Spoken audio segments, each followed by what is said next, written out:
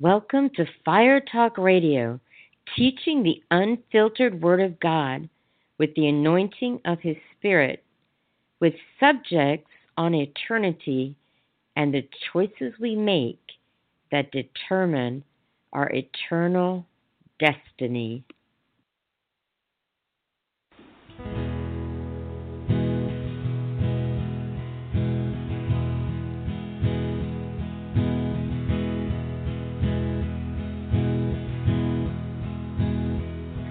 At the stars in the night, I wondered. At your lightning in the sky, I shuddered. Your glory is a blanket that covers every living thing. And it feels like there's not enough praise inside of me. With all these words, all my heart can sing is holy. You are holy. And Jesus Christ, you bled your love, laid down yourself and gave me life.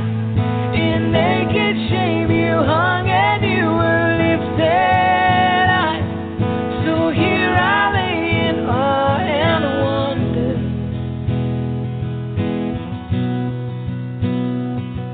I am afraid, for no one's ever sacrificed and loved me this way. So on my face I fall under your heavy grace. Here I lay in awe and wonder. Oh, oh, and I wonder.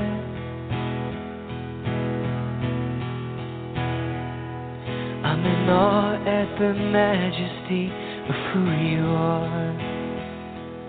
Your love is a seal burnt inside my heart. All of the day I want to be where you are, Holy Father.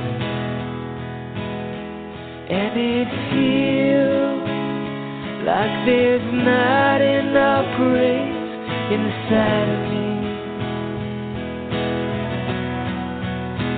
With all these words, oh, all my heart can sing is holy. Oh, you are holy. Yes, you are, Lord. Oh, in Jesus Christ, you bled your love, laid down yourself and gave me life. In naked shame you hung and you were lifted high. So here I lay in awe and wonder. And I am afraid, for no one's ever sacrificed and loved me this way.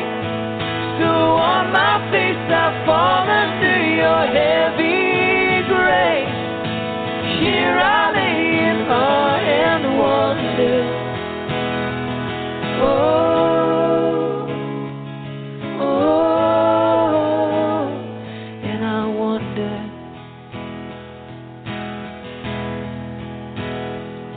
Oh, oh, and I wonder.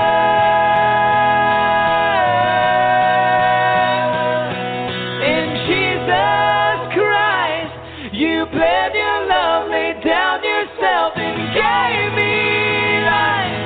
In naked shame you hung and you were lifted high. So here I lay in awe and wonder.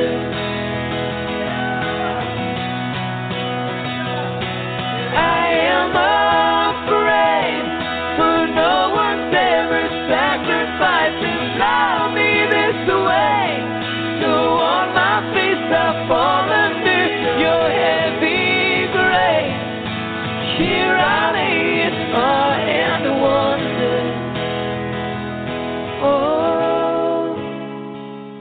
Oh,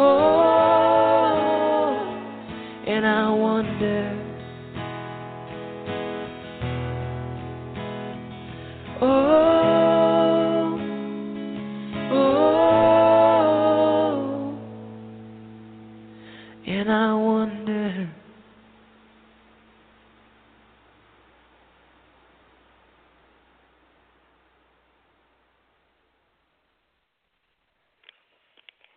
Hello, everyone. I love that song, I Wonder by Leland. One of my favorites. I really like them a lot. And they were so gracious to give me permission to listen and play their music live on the radio. I really appreciate that about them. Welcome to Fire Talk Radio, everybody. I'm really glad that you joined me tonight or this afternoon, whatever part of the world you're listening to from. I'm really excited tonight because I have a very special guest here to Fire Talk Radio. It's his first time here. I'm sure he won't be a stranger. It won't be his last. He's an evangelist from Ireland, and his name is Dermot Landy. And tonight he's going to share a really powerful testimony with us about how God has delivered him and God's saving grace and delivering grace and mercy. And I am going to unmute your microphone, Dermot. If you give me 1 second, I will unmute it.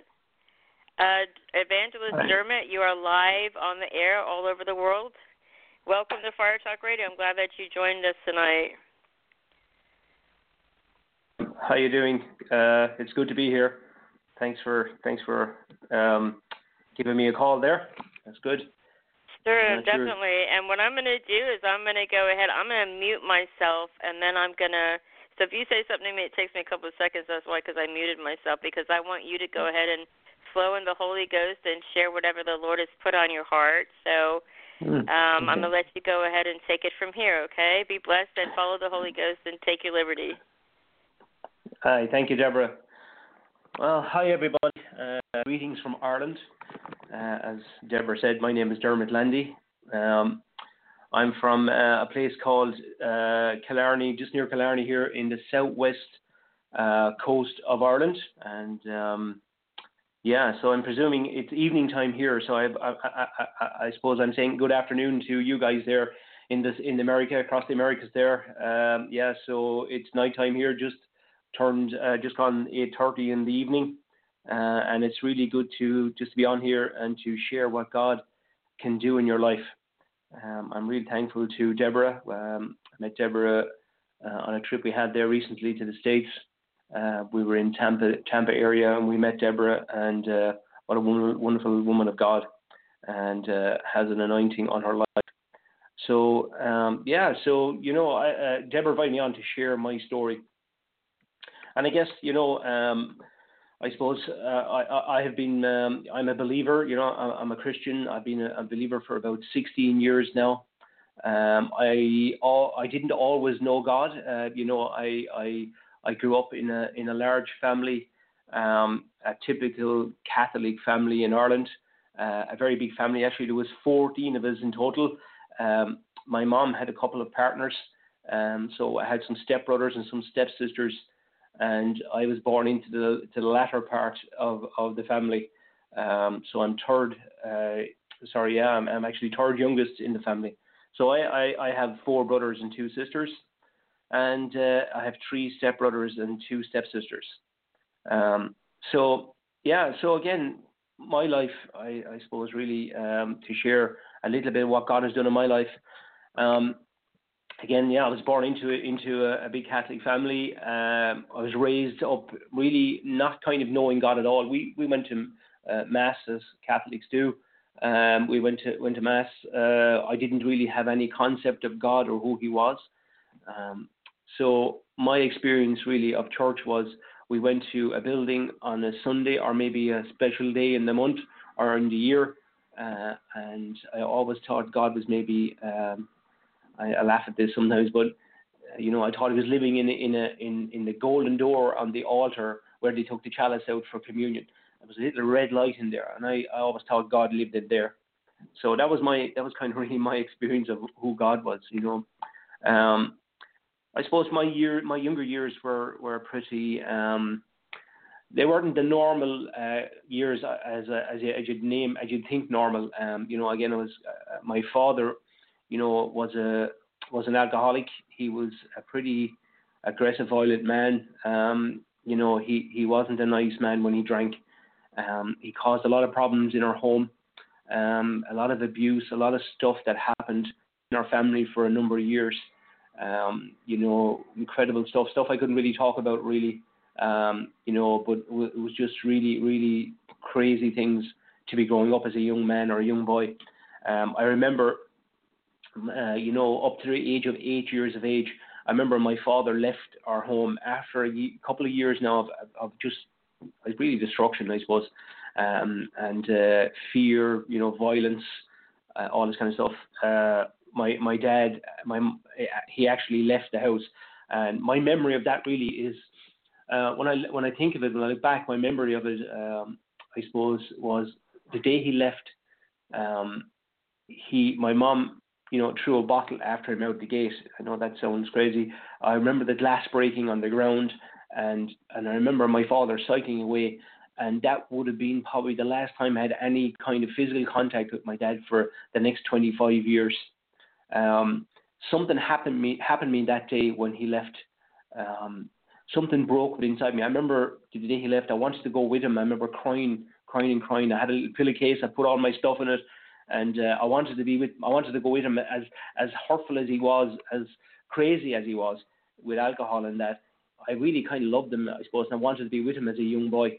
I suppose like any young boy, you look up to your dad. So I remember that something happened to me that day. When I look back now, I bring it back to that day. Something happened to me. I remember standing the council where we lived. We lived in a small road, in a rural place in Tipperary, and there was about 4 or 5 houses on the road. A really rural place. We were living in a house that only had a couple of rooms, yet there was 7 of us there or more at some points. We had 2 rooms in the house. They were building a third room for us, and a toilet and all that stuff. So the council were doing some work, and they had dug a hole, and they had let this mound of clay or earth beside it. And I remember standing up in that and watching my father cycle away. And something broke within me that day. Actually, shortly after that, I remember, I suppose really, I was looking for love. I was, we were confused. All my brothers and sisters, we didn't know what was happening, so we had a neighbour, a friend. Wasn't a next door neighbour now. It was a neighbour that would have been friends of a neighbour, and they were living a bit away from us. A guy, he began to befriend me, and that began to get really weird. He began to abuse me sexually, and on top of that, on top of my father leaving and this happening to me, well, my life was just, as you can imagine, fell apart. For me as a young boy, it just was destroyed really. I felt I began to have extreme nightmares.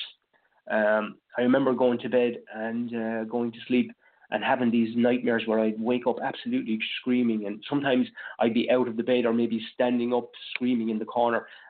These crazy nightmares began to come into my life.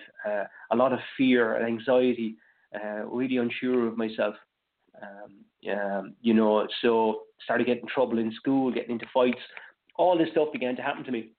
And, I suppose really, thinking of it now, like a lot of people, I was a young boy, I didn't know how to communicate with people. I didn't know how to talk about that stuff. My mom was going through a lot of things as well. She was having to carry the can for, or carry the load of all of our children.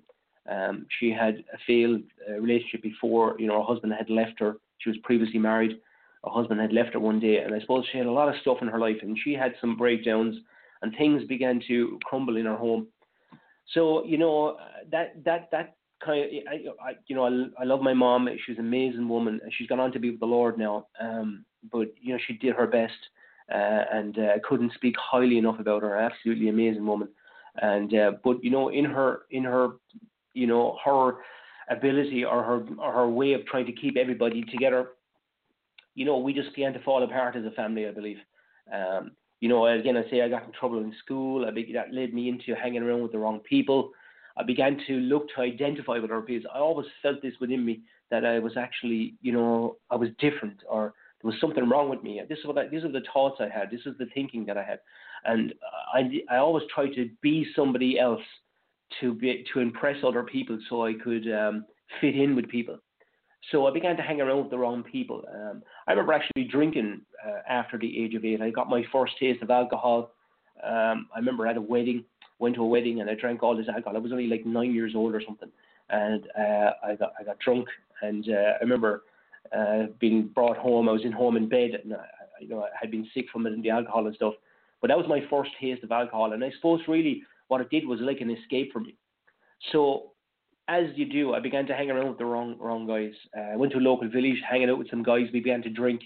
I got a taste for alcohol, and I felt what it did for me was it began to give me some confidence, or it gave me an escape in a sense from what I was feeling inside, all the abuse that I had been involved in, the stuff that had happened to me. I couldn't talk about it, but yet I wanted to forget it. I wanted to try to put it away. So I began to drink. So my school years, actually around that time, I had another thing happened to me which kind of just hammered more stuff into my life. Was I was born with my feet. There was a problem with my feet that were like deformed. So in school, I was going to school, and I was about to do my exams, and in school, and they brought me to hospital, and they had to break my ankles, the bones of my ankles, and reset them to get the ankles to be formed properly. So for a while, all that happened to me. I was in a wheelchair for about 6 months, and all this stuff was just happening to me, and really, I suppose I had lost kind of a sense of just control. I remember I got a job then. I left school and I got a job, and I left home. I left home actually when I was 16 years old. I came home one night and I said to my mother, I said, I'm leaving. I've got a job now and I'm out of here, So I remember putting what I had in a black bag and I left home. And that really was the start of when I fell into, I'd be drinking a lot at this stage, but I fell into the drug scene. So all the time, when I began to take drugs, I began to take, smoking grass and pot and just, take smoking hash, all that kind of stuff. I began to do those things, and again, I felt, really all the time inside of me was this cry for help, but I couldn't really express it. So I found when I took drugs and I took alcohol, what it did for me was it gave me a euphoric feeling, and it gave me an escape from the pain that I was trying to deal with. And really, I had an addictive personality. I had an addictive behavior. Again, I began to just hang around with the wrong people. I wanted to identify with certain people. So I began to do that. And for a time, my life, like I was enjoying, I was probably enjoying that lifestyle for a while. But then it began to get out of control. My drinking began to get worse. I started to get blackouts. I forgot where I'd be some nights. I'd wake up in places that I shouldn't be. So all these things were happening to me, and all the time it was just constantly inside of me. And I'm not sure if anybody out there understands or coming from a background that I come from. That lifestyle is a promiscuous lifestyle. It's a lifestyle with a lot of black darkness in it. You're involved in some things that you shouldn't be involved in. So it led me to a place of doing some things that I really, I regretted, and stuff that I couldn't talk about. So, around that time, I actually, I met a girl. We had two children, a boy and a girl, and really, what happened to me there was, I actually, my addiction, my brokenness, destroyed their lives for a while. I actually led me to a place where one night I decided to take my life. So that really was a hard time for me. It was a really, really difficult time. I had this voice telling me all the time, you're no good. Your life is over. It's broken. If people really knew what you were doing or what you were involved in, this negative voice was speaking to me all the time. And it drove me to a place one night where I decided that was it. I had been listening to this for a while. I began to take more drugs, and even the more drugs and alcohol I took, I couldn't seem to get rid of this pain that was in me. So, one night I decided, this is it. I'm going to take my life. And so out of a drunk and a drug-fueled night, I made a rope one night. I was working in a bar. I made it out of some sheets. I threw it over a rafter. I stood on a pool table. I remember putting it on my neck, and I jumped, and the rope didn't work. It broke. So I remember hitting the floor, and people heard the bang. They came in, and they realised what I tried to do. So they took me away, and they brought me to a mental home. Really, it's a lockup. That's probably the only place they could bring me. That was probably one of the lowest points in my life. I remember waking the next morning and the shame I felt and the guilt, just the absolute brokenness of trying to take my life, and the failure I felt as a man, as a person, as a son. I just felt such failure in my life and such rejection, such shame and guilt. But it wasn't long after that. I was there for a couple of weeks, and my family signed me out. And it wasn't long after I came out of there, I slipped right back into my lifestyle of just drugs and alcohol, and just going crazy, doing the things that I was doing. And that began to get me in trouble with the police, and all this stuff was happening to me. It was just a crazy nightmare, really.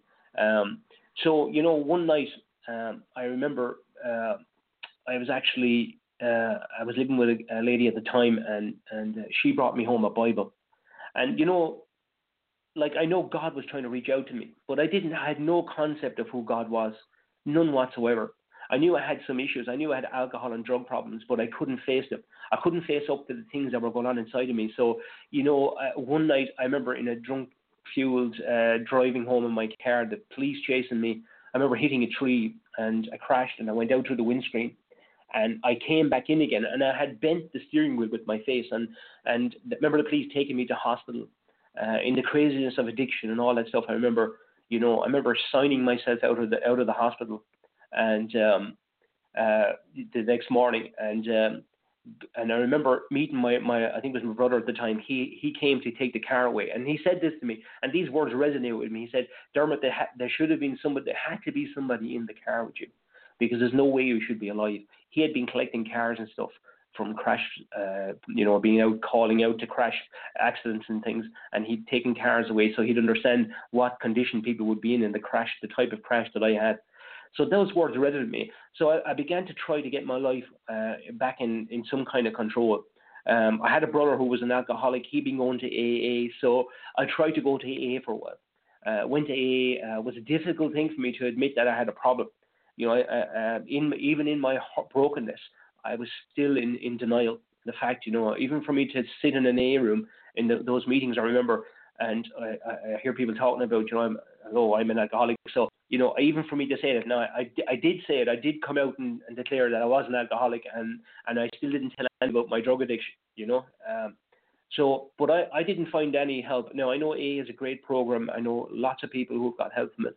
I know it's an amazing program, and it does work. It's got to For me, this didn't work. I mean, I had a lot of anger in me. I had a lot of pride and denial. So I remember them talking about God in those meetings. I remember going down City Catholic Church as I knew him. And I remember, even shouting out to him there, "Who are God? Where are you? If I heard it, can you help me?" And these were the things that was going on at the time. But around that time of the accident, when I went home, I remember one night my grandmother had died. This is significant now, because this is a place I came to.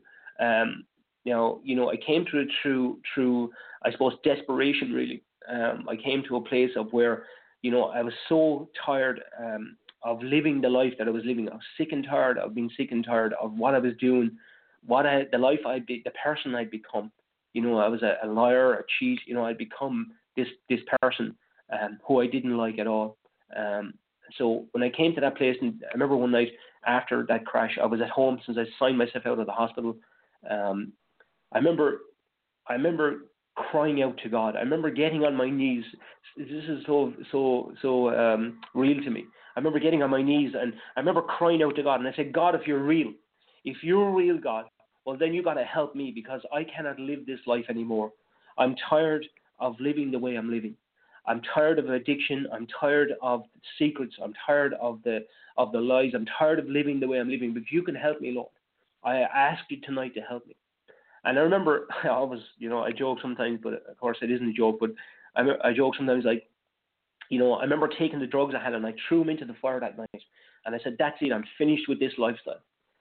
But in my own strength, 15 minutes later, I was so disappointed and disgusted I had thrown the drugs in the fire, because my addiction kicked in again, and all I wanted was to take some drugs.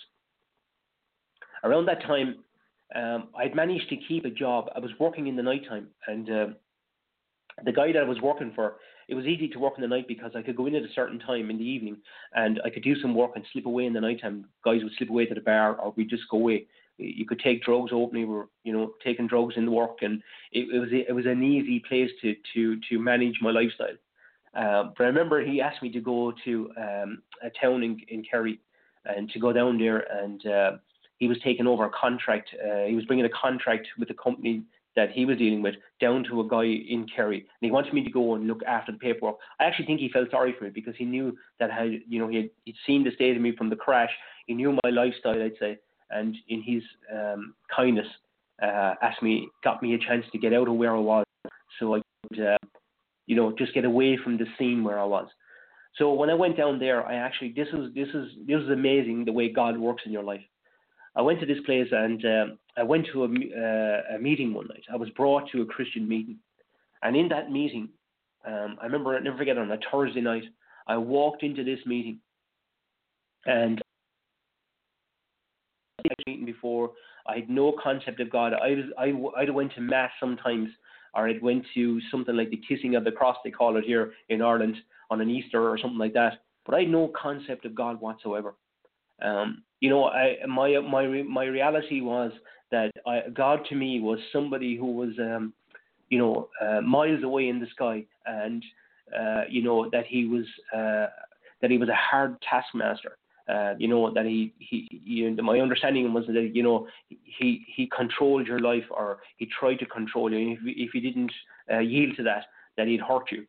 So that was my understanding of God. So when I went to this meeting, I'd never been to a Christian meeting before. I went in, I remember sitting at the back, and I said I'd sit at the back because I felt a bit, a lot of shame, a lot of guilt. If they knew who I was, maybe they wouldn't want me here. But I remember the pastor standing up, and he began to speak. And he looked, I remember he was dressed in a suit, he looked pretty sharp, he had a Bible, he seemed to know what he was talking about. And he began to talk about Jesus in a way, or in God in a way that I'd never heard before. And it was a bit strange to me at the first. People were putting their hands up, and there was music playing, and people put their hands up, and it was a bit kind of different to me. But I felt something in that place that night. Something resonated with me. In fact, for the first time in my life, I probably heard the gospel, a part of the gospel. I'd heard hope. I'd heard there was a hope for you. I'd never heard that before, and we know that the truth of God's word, when it penetrates your heart, it begins to give you freedom, and hope rises in you. And for me, for the first time, I heard a hope. So that night was a good night. I never forget. I always joke afterwards. At the end of the night, the pastor was so good to me. He came down. They gave me tea and biscuits at the end. I always joke with my friends. There were chocolate biscuits. I love chocolate biscuits. Used to love chocolate biscuits. And they were so kind to me. So again, I'd never experienced that kind of kindness before. I'd never experienced that kind of affection before. I suppose, anybody I've been around or hung around, or my social scene, people were looking for something from me all the time, or you were playing a game with with people. You were trying to get something. You were always trying to smooth over people to maybe get something from them, or they were trying to do the same to you. But I'd never had this kind of love before. I experienced first in my life, the first time ever, the love of Christ, the love of God.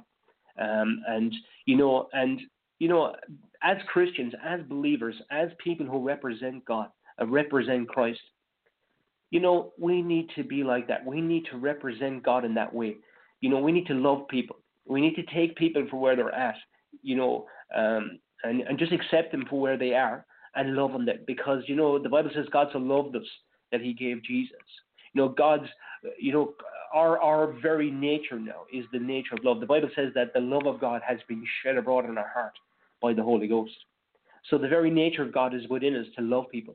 And we need to go the extra mile with people, and take that time to love on people, because that first experience of God through other people was really good, and it really ministered to me. So again, I left the meeting that night. I had experienced God. I remember getting up the next morning, and my thought life again was, these thoughts are running around in my mind. I laugh now, but these are the thoughts that are running around my mind, and they were like this. They were saying to me, this voice was telling me in my head, you need to leave this place because you think you have problems. These people are reading Bibles. They're carrying Bibles. These people are crazy. You need to get away from them. These were the thoughts that were happening in my mind. So I remember sharing those thoughts with somebody, and they said to me, why don't you go back and talk to this pastor? So that afternoon, it was a Friday afternoon in March, Friday afternoon, was around 2 o'clock in the afternoon. I rang the pastor who I had been with the night before, and he said, come over. So I drove from where I was to where he was, and it was a 30-minute car journey. For me now, I always say it like this, that was the best 30-minute car journey I've ever made. I had traveled many journeys over my life of brokenness and addiction. I traveled hours to buy drugs. I traveled hours to go to parties. I left bars at 1 o'clock in the morning and drove 3 hours to nightclubs. I done all this stuff to try and find something to quell the anger and the brokenness in me, the storm that was going on inside of me. I tried everything. I'd driven hours to go places. I thought I could find it in drugs or in promiscuousness or in people or whatever. But this 30-minute car journey was the best car journey I've ever made.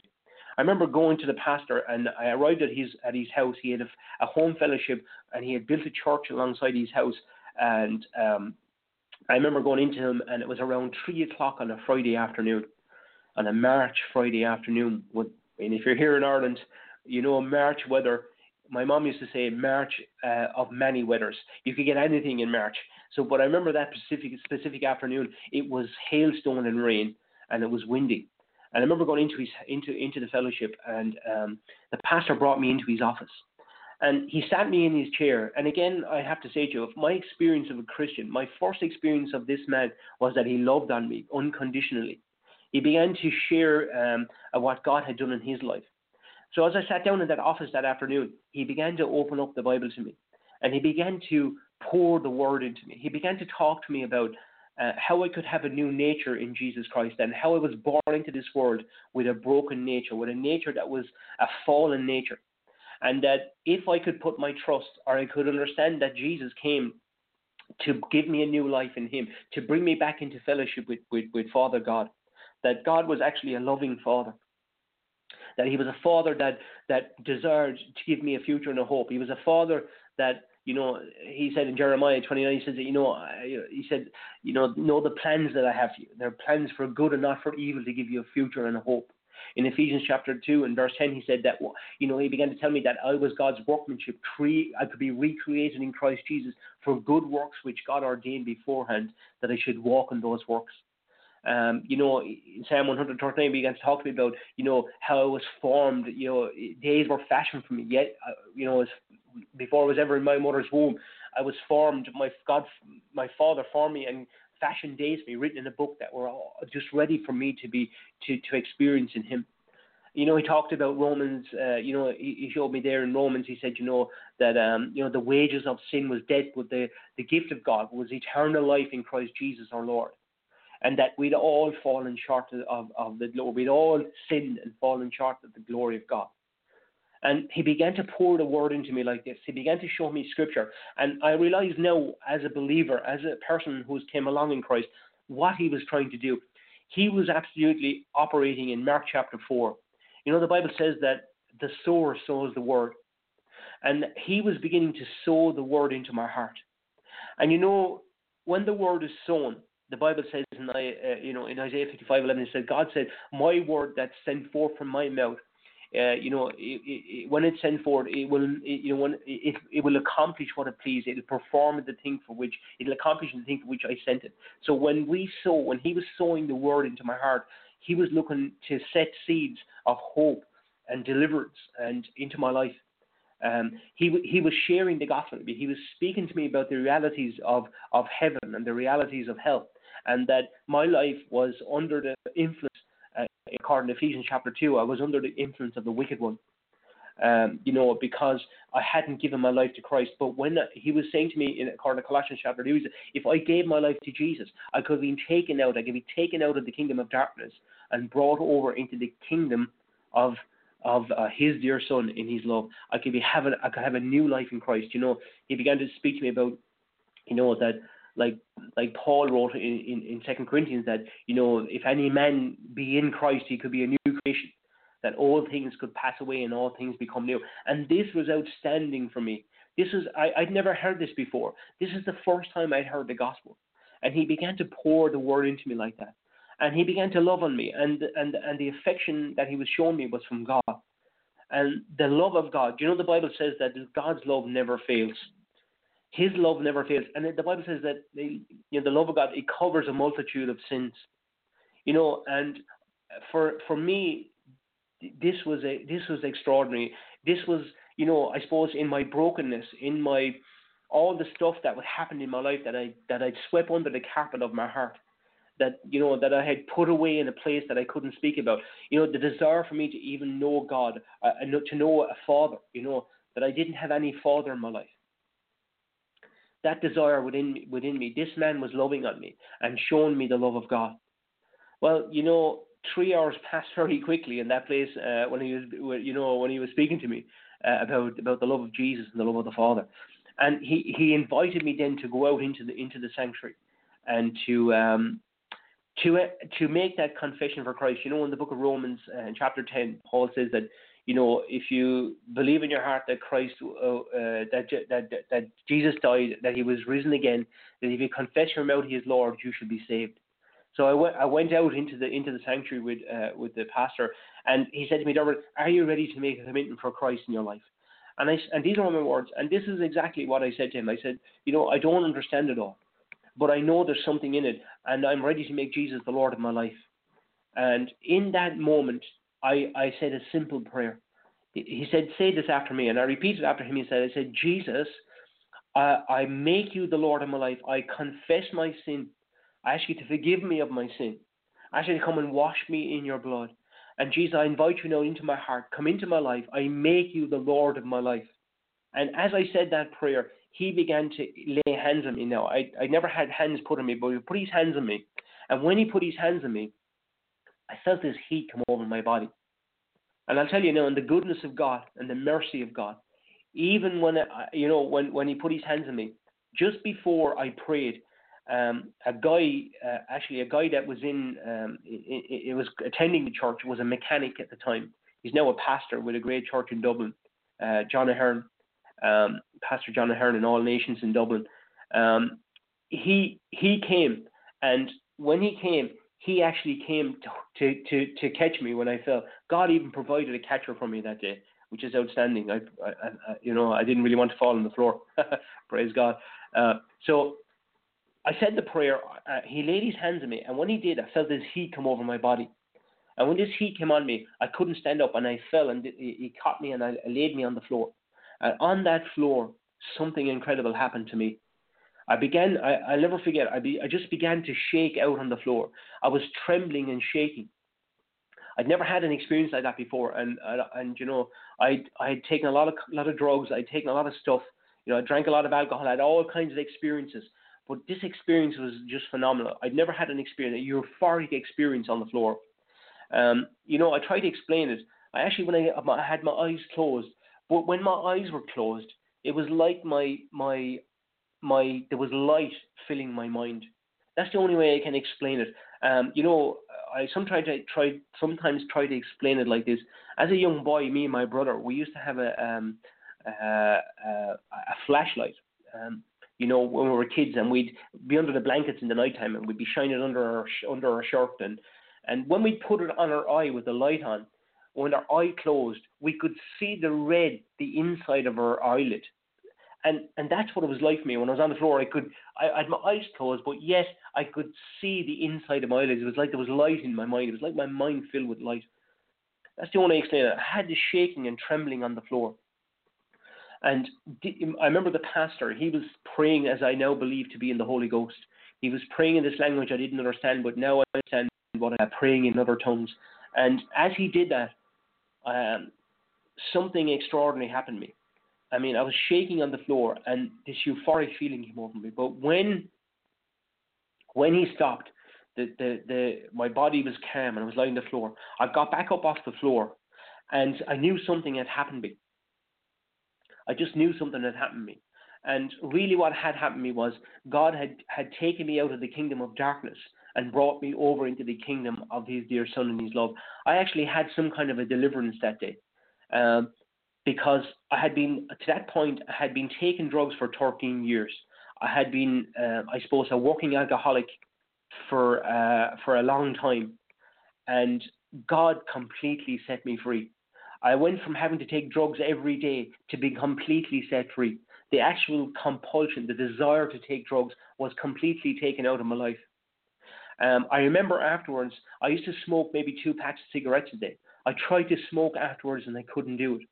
When I take a cigarette, I'd be caught. I just couldn't do it. I tried to drink alcohol afterwards, and I tried hard afterwards even to drink, but I couldn't do it anymore. I remember that, being in a bar after getting saved, as I knew what happened to me now, I'd been saved according to the Bible, according to the Word of God. I had been saved according to what Paul had written in the New Testament. Those who call upon the name of the Lord shall be saved. I was a new creation. I become a creation in Christ Jesus. And I was completely set free. I remember going to a bar and there was a party on and I tried to drink. And I remember God speaking to me, what are you doing in this place? I've delivered you from this to leave. And I remember people began, I was in a relationship at the time, and this person was saying, what's wrong with you? Why can't you do this anymore? And I said, I can't do it because God has set me free from it. I'm not that person anymore. But this began a journey in my life of renewal and regeneration of the Holy Spirit. I thank God for the pastor I had, because he was a man of the word, a man of faith, and a man of the word who had been delivered from some stuff himself and had come through some very big trials in his own life personally, with great testimony to God. He began to show me the very importance of the word and how to take the word and begin to confess it and proclaim it over your life.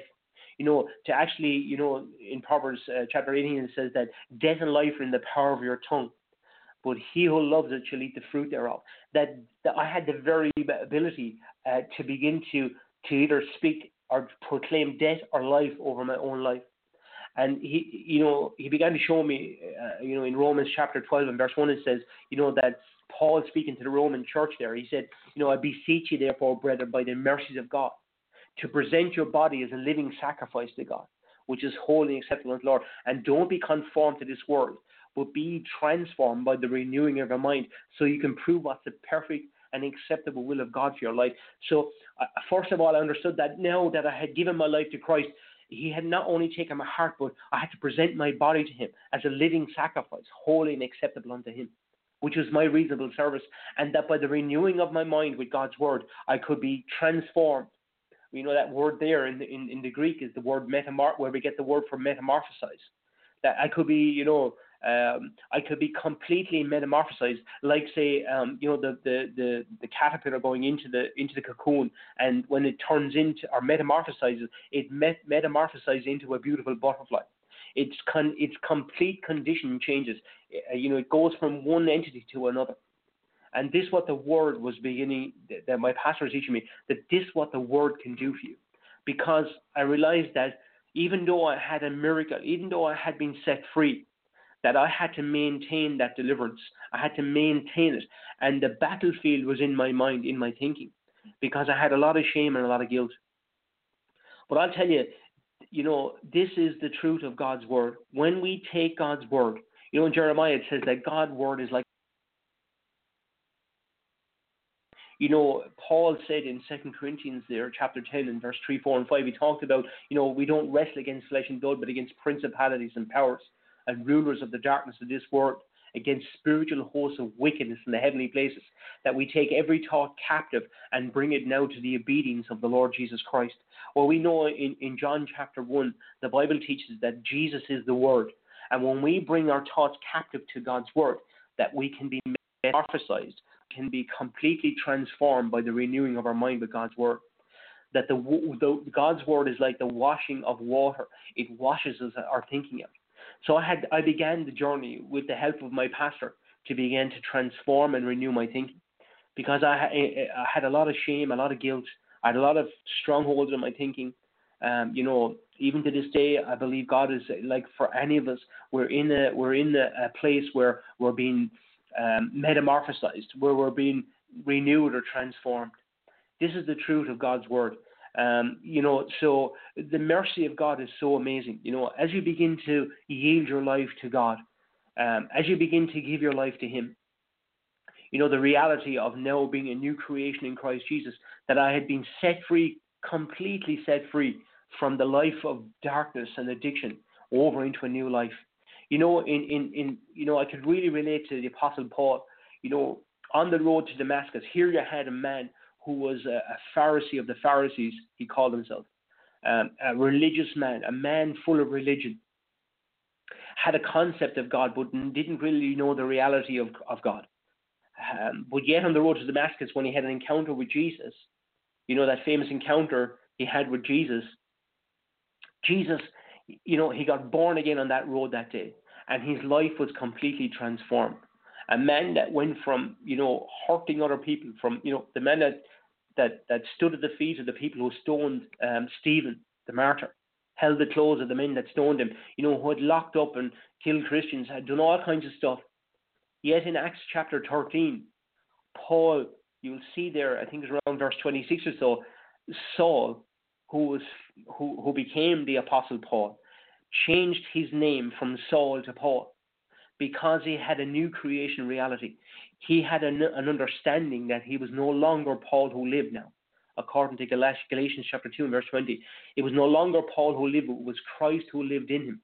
And the life that he now led was that he lived by faith in the Son of God who loved him and gave himself for him. That in 2 Corinthians 5:17 was the reality as he spoke to the Corinthian church. He said,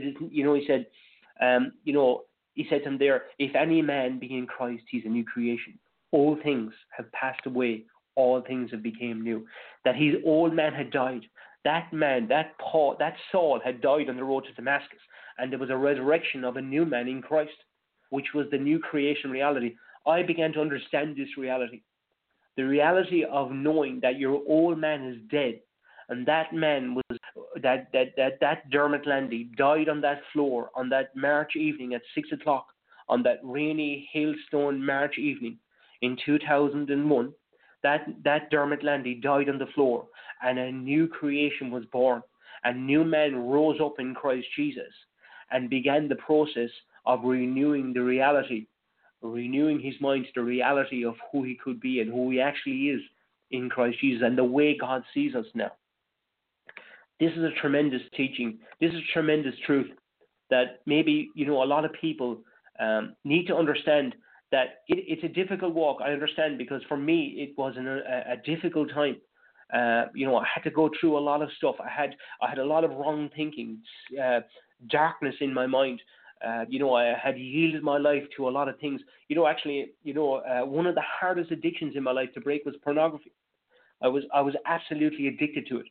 And after becoming a believer, that was the hardest one to break for me, in the sense that using the word, I had to become very, very, I became accountable, of course. I remember the shame and the guilt of when I'd fall to that sin in my life.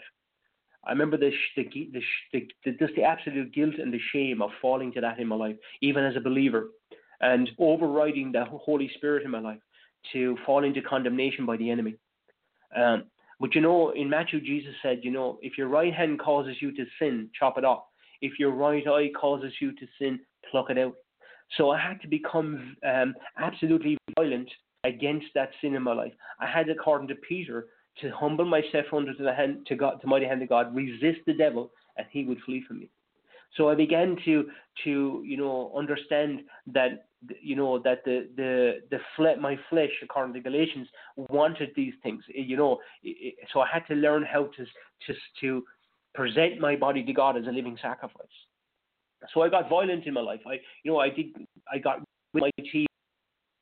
I got rid of my phone, and I got really violent with it, in the sense that I submitted my life to humble myself to the mighty hand of God, and I submitted to God in that area, and I seen that broken in my life. And today I walk completely free.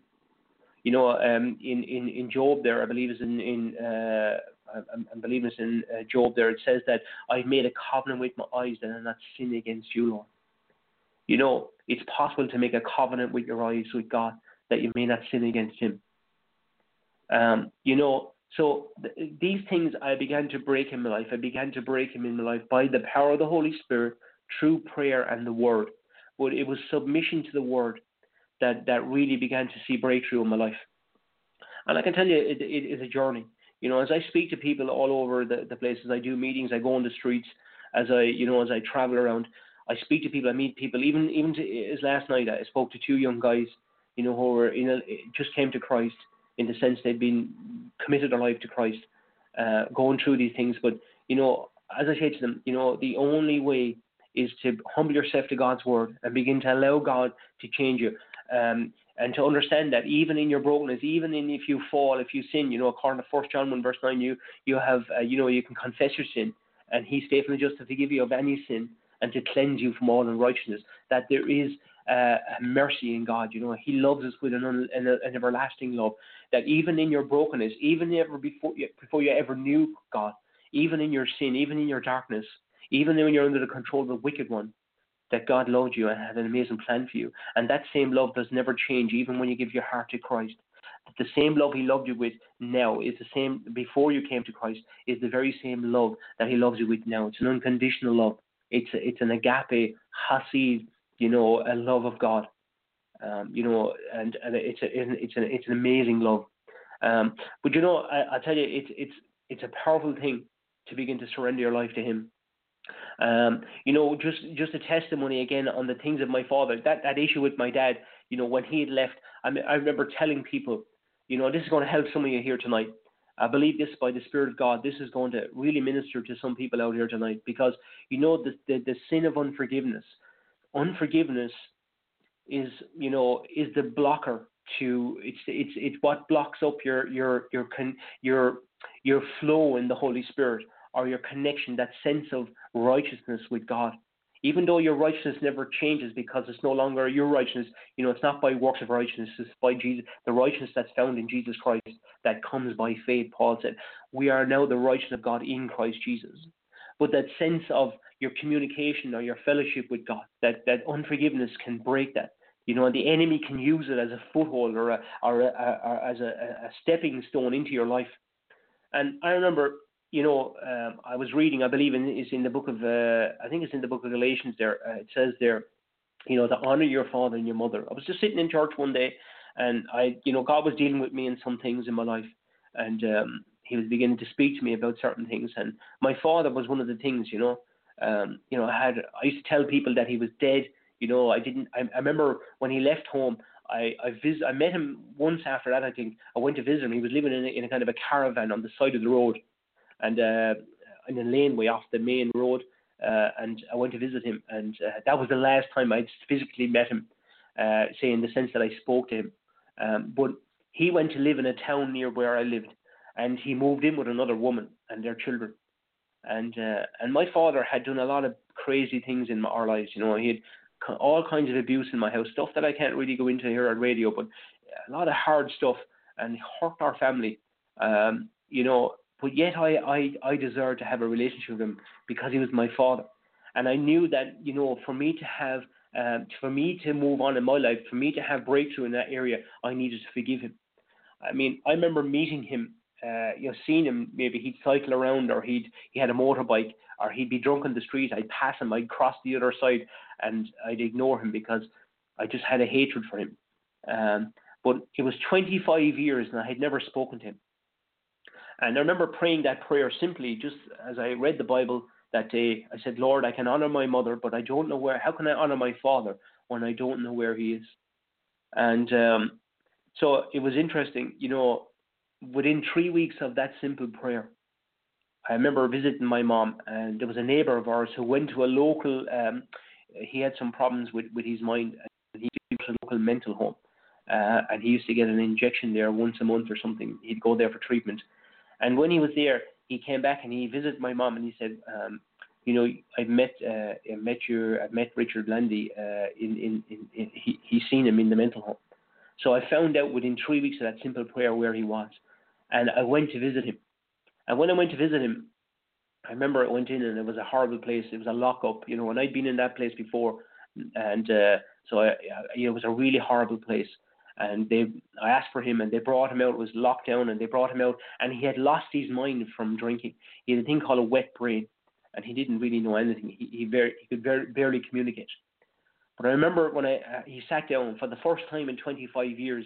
I sat in front of my earthly dad, and I looked at him, and I gave thanks to God for the grace that He had delivered me from my lifestyle, because where I was heading was where my father, my earthly dad, was sitting. And I sat down with him that day, and I began to talk to him.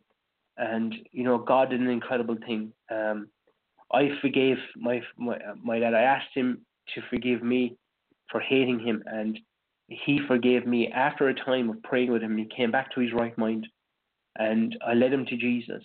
He was born again, and we went. He was moved from that place, and he went out to a lovely retirement home. And I spent 3 years with him there. I used to visit him on regular occasions, and we talk and communicate. And he had came back to his right mind. So the mercy of God that brought me back to a place where He knew that unforgiveness in me was stopping me from moving on with Him in my life, and I was able to forgive my father. What a beautiful grace that was! What a wonderful, grace that was, that God allowed that to happen in our life. And it was an incredible testimony of God's grace and restoration. And the Bible says that we've been given the ministry of reconciliation. Reconciliation. I would say to you tonight, if you're out there and you're not reconciled in some areas of your life with people or family or whatever it might be, do your best to reconcile that. If you have unforgiveness towards somebody, or you need to forgive them tonight. You need to ask. You need to say, God, you need to come to God with that and say, Lord, I want to forgive that person. And as an act of your will, as an act of your faith, forgive them. Whether that person is dead now or maybe they're living, just forgive them. Do your best to forgive. Do your best to make it right. If you can't make it right, that person doesn't want to, if they want to make it right with you, don't let that, the fact that they don't want to make it right with you disturb or, take you off your walk with God. You begin to still just forgive them and move on with God, and let go and let God, let Him to God. Let God do a work in them. You just keep your heart right before the Lord. I believe that's for someone out there tonight. If you have that in your life, just bring it to God. Ask the Lord to forgive you, forgive that person, forgive those people, whatever it might be, and just let go and let God. And God is so amazing. He's brought incredible people into my life. Now, I'm married to a beautiful woman called Guna. She's from Latvia, which is another incredible testimony how we met. I'll share it quickly with you. We met through a memorial service. While I was in church and raised up in the things of God, I was serving God in the worship team, and there was a girl there called Inga who was dating a guy who was on the worship team, and they were getting engaged and they were about to marry. And Inga returned to Latvia, but unfortunately, she died in Latvia, and it was a terrible time. And the family, we wanted to have a memorial service here in Ireland for the family, for her life, for the people who were here that couldn't travel to Latvia for the funeral, and we invited her mum to come here. and my beautiful wife Guna came to translate for her. She was a translator in Latin. There, she would translate for them, and did all kinds of work and ran schools. Did all kinds of children's camps and youth clubs and all this stuff. She came to translate for her mum, and I'd been believing God for a wife, because I had made a lot of wrong decisions in my life. I made a lot, I'd been through a divorce, so I had a lot of wrong choices, Ishmael decisions, according to what Abraham did. I did a very similar thing. I created Ishmaels in my life when I wasn't walking in God's plan. She came.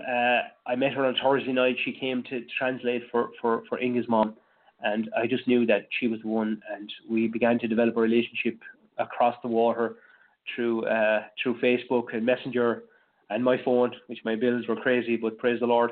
And it was well worth every cent. We got married 6 years ago now, 4 years ago, and we have a beautiful baby now called Rebecca Grace, who is going to be a year old on the 24th of December. So we're really pleased. So God is such a restorer. He's the God of restoration. And when you yield your life to Him, He has a plan for you. Even though you might have missed it before, whatever happened in your life, repentance with God doesn't change His plan A for you. So our life now is, we've been to, we went to Rhema. I graduated from Rhema. Went to Rhema for 3 years. Rhema Bible College. Pastor Kenneth W. E. Hagan, Pastor Kenneth E. Hagan. Brother Hagan has gone to be with the Lord now. Dad Hagan, as he's known throughout the Rhema family. I was raised up on the word of faith. Taking God at His word, believing God what He says He'll do. So I felt a call to Bible school, Bible college, went there, graduated, and now stepped out into ministry. So God has been so faithful to my life. I want to encourage you tonight.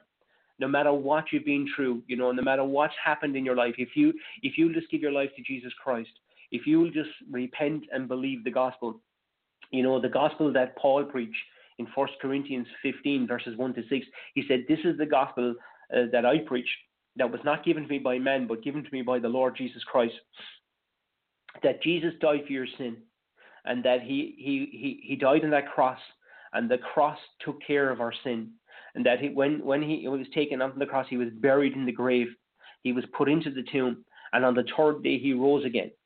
And if you believe He was born of a virgin, if you can believe that He died and accept His sacrifice on the cross, His resurrection and His ascension, the Bible says that you can be born again, that you can have a new life in Him, that you can be taken out of where you are, out of the darkness and over into the light. For me, God has been so faithful, such a faithful Father. As I yield my life to Him more, as I begin to yield my life to Him, He's so faithful in everything that He does. Every word that He's promised me, every word that He's promised me is yes and amen in the Bible to Him.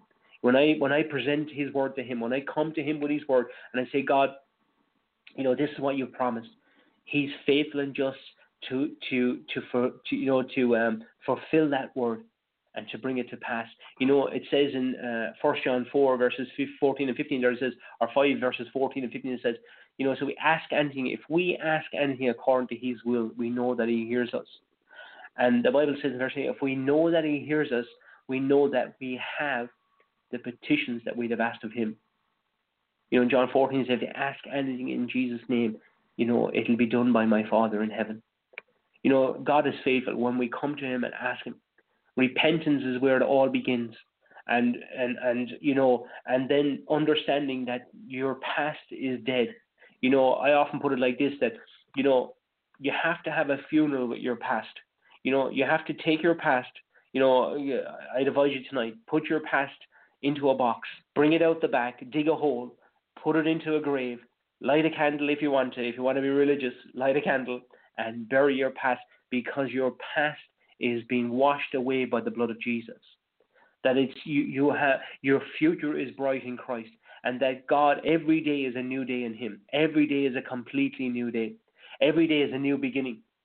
We had the privilege to co-plant a church, come out of Rhema. We co-planted a church with another couple called New Beginnings. It's the first church we planted. And God led us to come out of there, so we're on the road now as evangelists. We partnered with Life Triumphant Church in Derry, Northern Ireland, to try to help them to plant some churches. But most of our time now is traveling and preaching the gospel. And this is what, in those early days when I heard that God had a plan for my life, that I was His workmanship recreated in Christ Jesus for good works, which He prepared beforehand that I should walk in them. God's plan for me was to call me to the ministry. His plan for my life was to call me to be an evangelist, to go and preach the gospel, to begin to declare truth into people's lives, to go and to begin to shine the light of the gospel, to call people out of darkness in His name and bring them over into the kingdom of God. I often preach out of John chapter 11. When Mary and Martha, when they had a problem, when their brother Lazarus was sick, they did the right thing. They did the only thing that they knew to do. They called on Jesus. And, Jesus got a word from the Father. He said, this sickness will not be unto death, but to the glory of God. I want to encourage you tonight. If you're in trouble, if you've got bad news, if it came to your door, maybe it's sickness, maybe it's depression, maybe it's like me, maybe it's destruction through addiction, maybe it's, maybe it's abuse, maybe it's sexual abuse, maybe you're the victim, maybe you're the perpetrator, maybe whatever you are. I want to say to you tonight that wherever you are, if there's trouble in your life, do like Mary and Martha did. They called for Jesus, and Jesus came. And when you read in John chapter 11, Jesus, they brought Jesus to the tomb where Lazarus had died and was buried in the tomb in the darkness. The Bible says that he was in that place 4 days. Maybe you feel like it's a lifetime where you are at the moment. Maybe you feel you're in a place 4 days going through the darkness. Maybe you feel like Lazarus in that tomb that, the Bible says he was wrapped up in all kinds of bandages, that he was mummified in a sense. Maybe you feel like you're mummified in your sin. Maybe you feel you're such a dark place that there's no escape for you. But I want to tell you tonight that somebody can bring Jesus to the door of your life. Tonight, even through this cast, through this interview, through this live stream, through the radio waves, I want to encourage you tonight. I'm bringing Jesus to the door of your life. The Bible says that when Martha and Mary brought Jesus, to the tomb that day, Jesus said something which is very important to the church right now. He said something that was extremely important to us as believers. He said to them, you roll away the stone. And when they rolled the stone away, Jesus called Lazarus out. He called him by name. And I want to encourage you tonight. I'm here at the door of your life. I'm bringing Jesus tonight to your life. I'm bringing him right to the door of your life tonight, and I'm rolling away with the use of God's word. I'm rolling away the stone from your heart, from the darkness in your life, so that Jesus is calling your name to come out. He's calling your name to come out of the darkness. And, maybe your name is Mary, maybe your name is John tonight, maybe your name is Philip, or maybe you're Angie, or Josh, or whatever your name is, maybe whatever your name is out there tonight. God knows your name. If you don't know Christ, I want to say this to you tonight, that Jesus is standing over the door of your life tonight, and the Bible says that he knocks on the door, that you might open it and let him enter in. Will you open the door to your life tonight? I'm rolling and helping you to roll away the stone tonight to allow Jesus to come into your life. Because when he calls you, he knows you by name. Before you're even a thought in your mother's or father's mind, God knew you by name. He knows the very hairs on your head tonight. He knows you by name. He created you. He knows the purpose for your life. What you're doing at the moment is not what God has planned for your life. So I'm saying to you tonight, by the power of and the ministry of an evangelist, by the anointing of Jesus Christ, I'm saying to you that Jesus is standing at the door of your life and he's calling you out. Will you answer that call? Will you come out of the darkness? Because like Lazarus, in that, if you read it in the book of John, chapter 11, you'll see verse 45 and verse 46 there, I believe. It says that when they rolled the stone away, Jesus called Lazarus, and Lazarus rose up and walked out of the darkness into the light. I'm saying to you tonight that Jesus is calling you out of the darkness. Will you come out of the darkness tonight?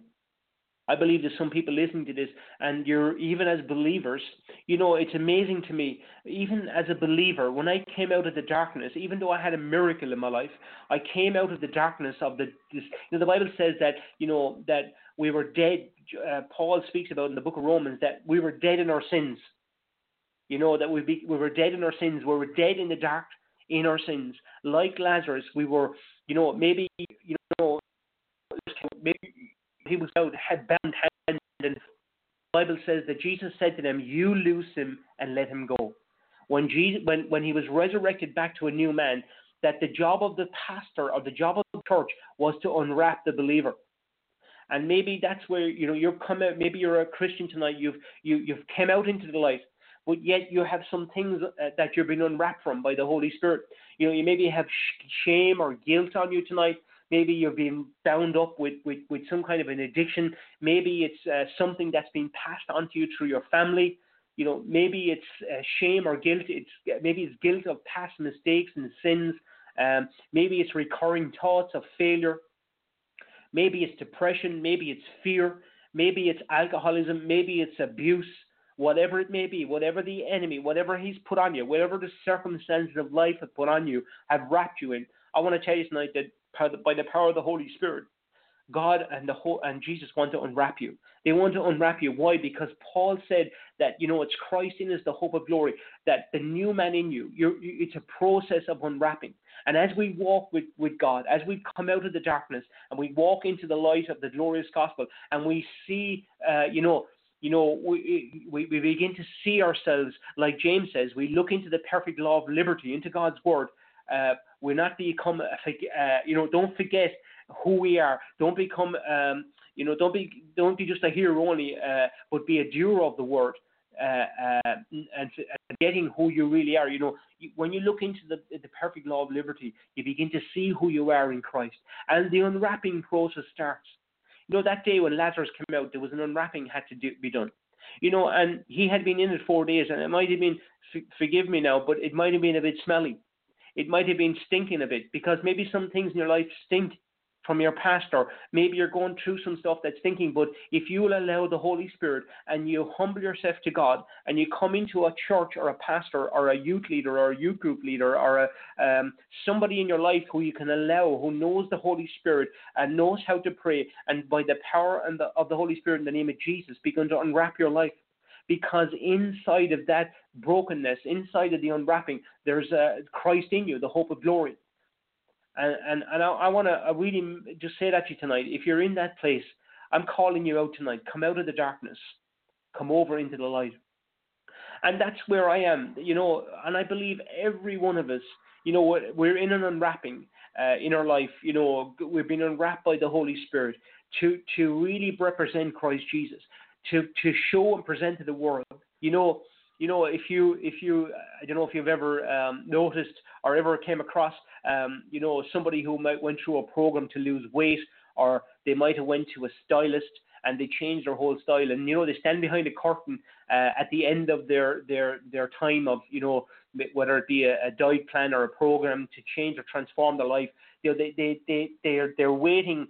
At the end of the time that they've went through, they stand behind a curtain to be presented the new person. Well, I'll tell you tonight that that's what God has for you. God wants to represent Christ through you to the world, the new you, the person who you became now in Christ Jesus.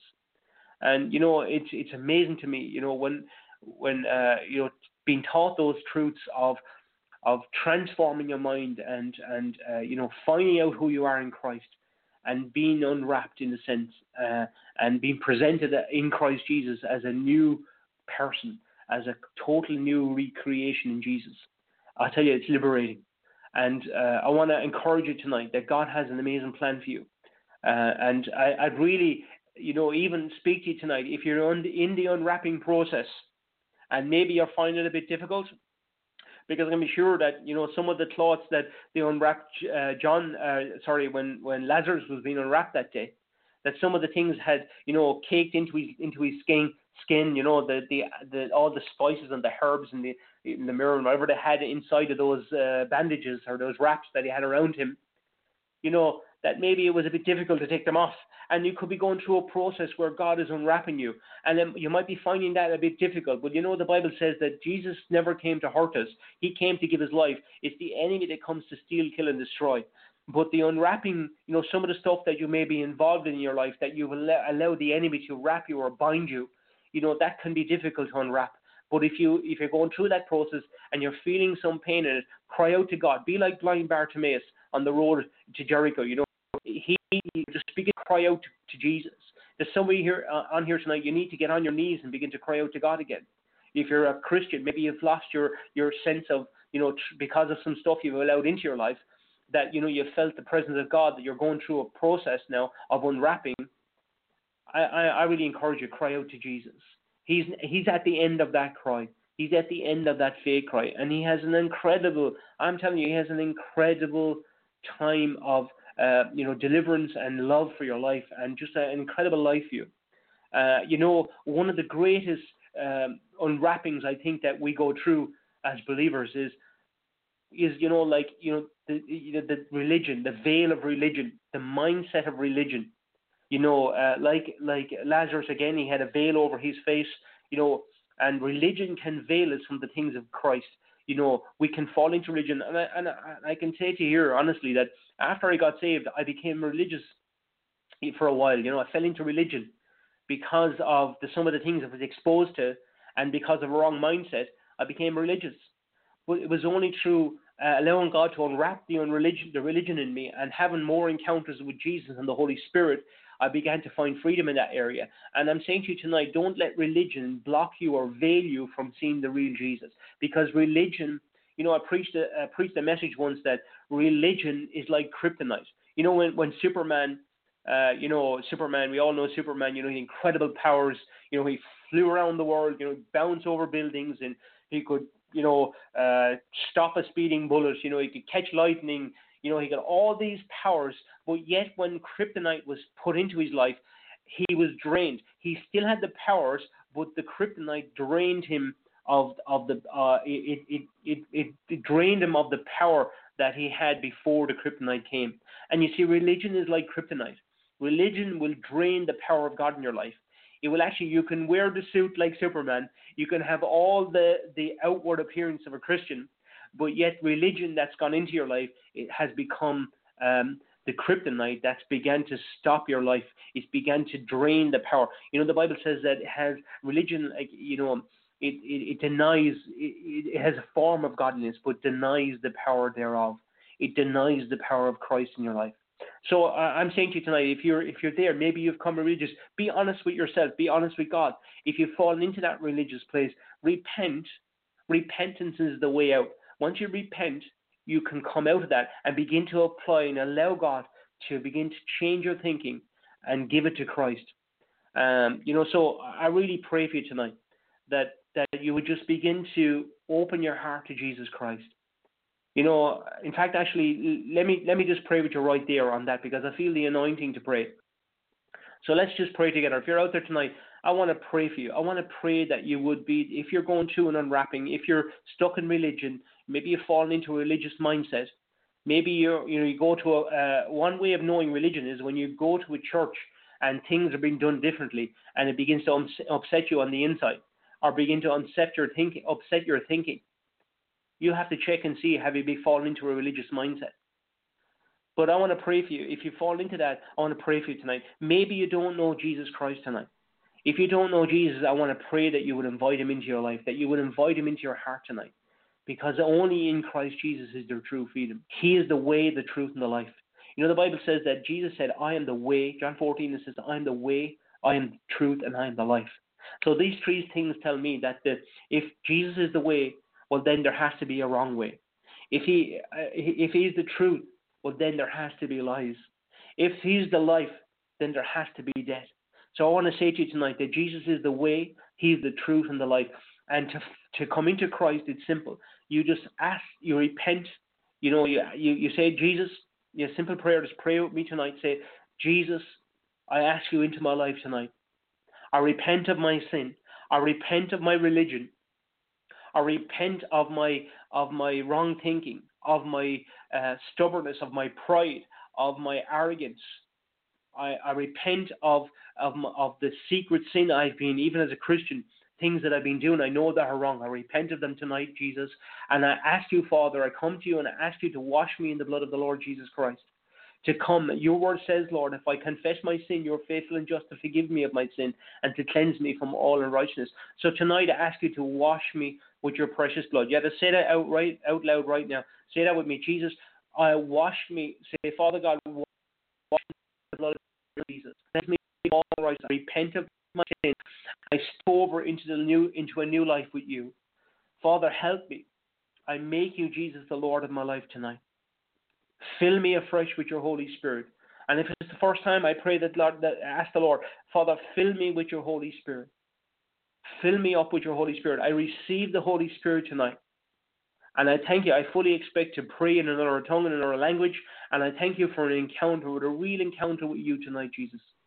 And I thank you, Lord, that you would bring me now from glory to glory, from faith to faith, that I begin to walk in the fullness of the stature of the knowledge of you. Like Paul prayed, Father, I pray tonight that you would open the eyes of our understanding, that we would know the length and the depth and the breadth and the height of the love that you have for us, that we'd never be the same again. Father, you said, in Isaiah, you said that you keep him in perfect peace, whose mind is stayed on you, Lord. So, Father, we fix our mind on you tonight. Like you said in Galatians, that we fix our mind on things above and not on things of the earth. So, Father, help us to walk with you, Holy Spirit. Help us and guide us. Holy Spirit, teach us, lead us into the fullness of God, as Paul prayed, Lord. And, Father, tonight I pray that you would answer every cry of every heart tonight, God. Lord, I ask you to heal broken bodies tonight. Father, I pray for that eye that's not working, Lord. I believe I just hear by the Spirit tonight that maybe there's somebody there with an eye, a left eye that's not working tonight, that you're having problems with it, maybe bloodshot or whatever it might be. Father, I pray that you would just restore that eye tonight in Jesus' name. I just declare healing and I release the anointing for healing right now over that eye in the name of Jesus. Father, I pray into arthritis. I just rebuke arthritis tonight over people's bodies, Lord, in Jesus' name, over joints and ligaments, Father God. I just come against any kind of pain in bodies right now in the name of Jesus. Father, I pray for backs. I just sense in my heart right now, Lord, somebody there, Father God, with a back problem it's a disc problem I believe it's on your left-hand side. I just decree and declare by the name of Jesus, I declare healing into that right now in the name of Jesus. In Jesus' mighty name tonight, Father, I pray for those people, Father, for those who can pay your mortgage tonight, that you're in debt behind and you're struggling with your bills. I believe God is speaking to you tonight. The Bible says that if you submit your way to the Lord, trust in the Lord with all your heart and lean not to your own understanding, He'll in all your ways acknowledge Him, even in your finances, He will direct your paths. That honor the Lord with your first fruit of your increase, honor the Lord with your substance and the first fruit of your increase, and He'll fill your barns with plenty, and you'll overflow.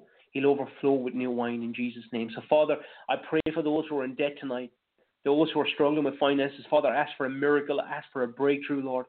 I ask you, Lord, that you would show up in a mighty way through the power of your Holy Spirit, through finances, Lord. Father, those who are believing you for homes and for godly homes, Father, I pray, Lord, I come in agreement with them tonight. I declare and decree, Lord, that you just bring new homes, Father God, that you begin to speak to people on their behalf, whether it be the bank or the loan company or whatever it might be, Lord, you bring favor there, Lord. We know that your word says that you surround us with favors with a shield, Lord. I declare favor over the lives tonight in the name of Jesus. And Father, I ask you, Lord, that you would just touch families tonight, reconcile and restore families, Lord, that you would bring back siblings and parents and family members, that you would bring it back, Lord. And Father, that you would just completely wash away every guilt and all shame, everything the enemy is trying to do, Lord. We just rebuke it in your name tonight, Jesus. And we pray, Lord, that you would just do a mighty work, Lord, in Jesus' name. And Father, I really sense, Father, to come against depression tonight, spirit of depression that's trying to come on people, Lord. I come against that depression, Lord. Spirit of it, but we bind you in the name of Jesus. And we declare we just declare you to and to completely stop in your maneuvers against the people of God and those you're coming against tonight in Jesus' name. And I declare freedom over this radio show, I declare and talk show. I declare freedom from depression in the name of the Lord Jesus Christ. And Father, I thank you tonight. Yes, Father, we come against influenza in the name of Jesus. We come against that sickness in Jesus' name and declare healing in the name of the Lord Jesus Christ. And Father, I just praise you for broken bones to be repaired tonight. And Lord, I just release the anointing for healing right now in the name of Jesus over every person listening, Father. And a fresh touch, if you're just out there tonight, just lift your hands up right now.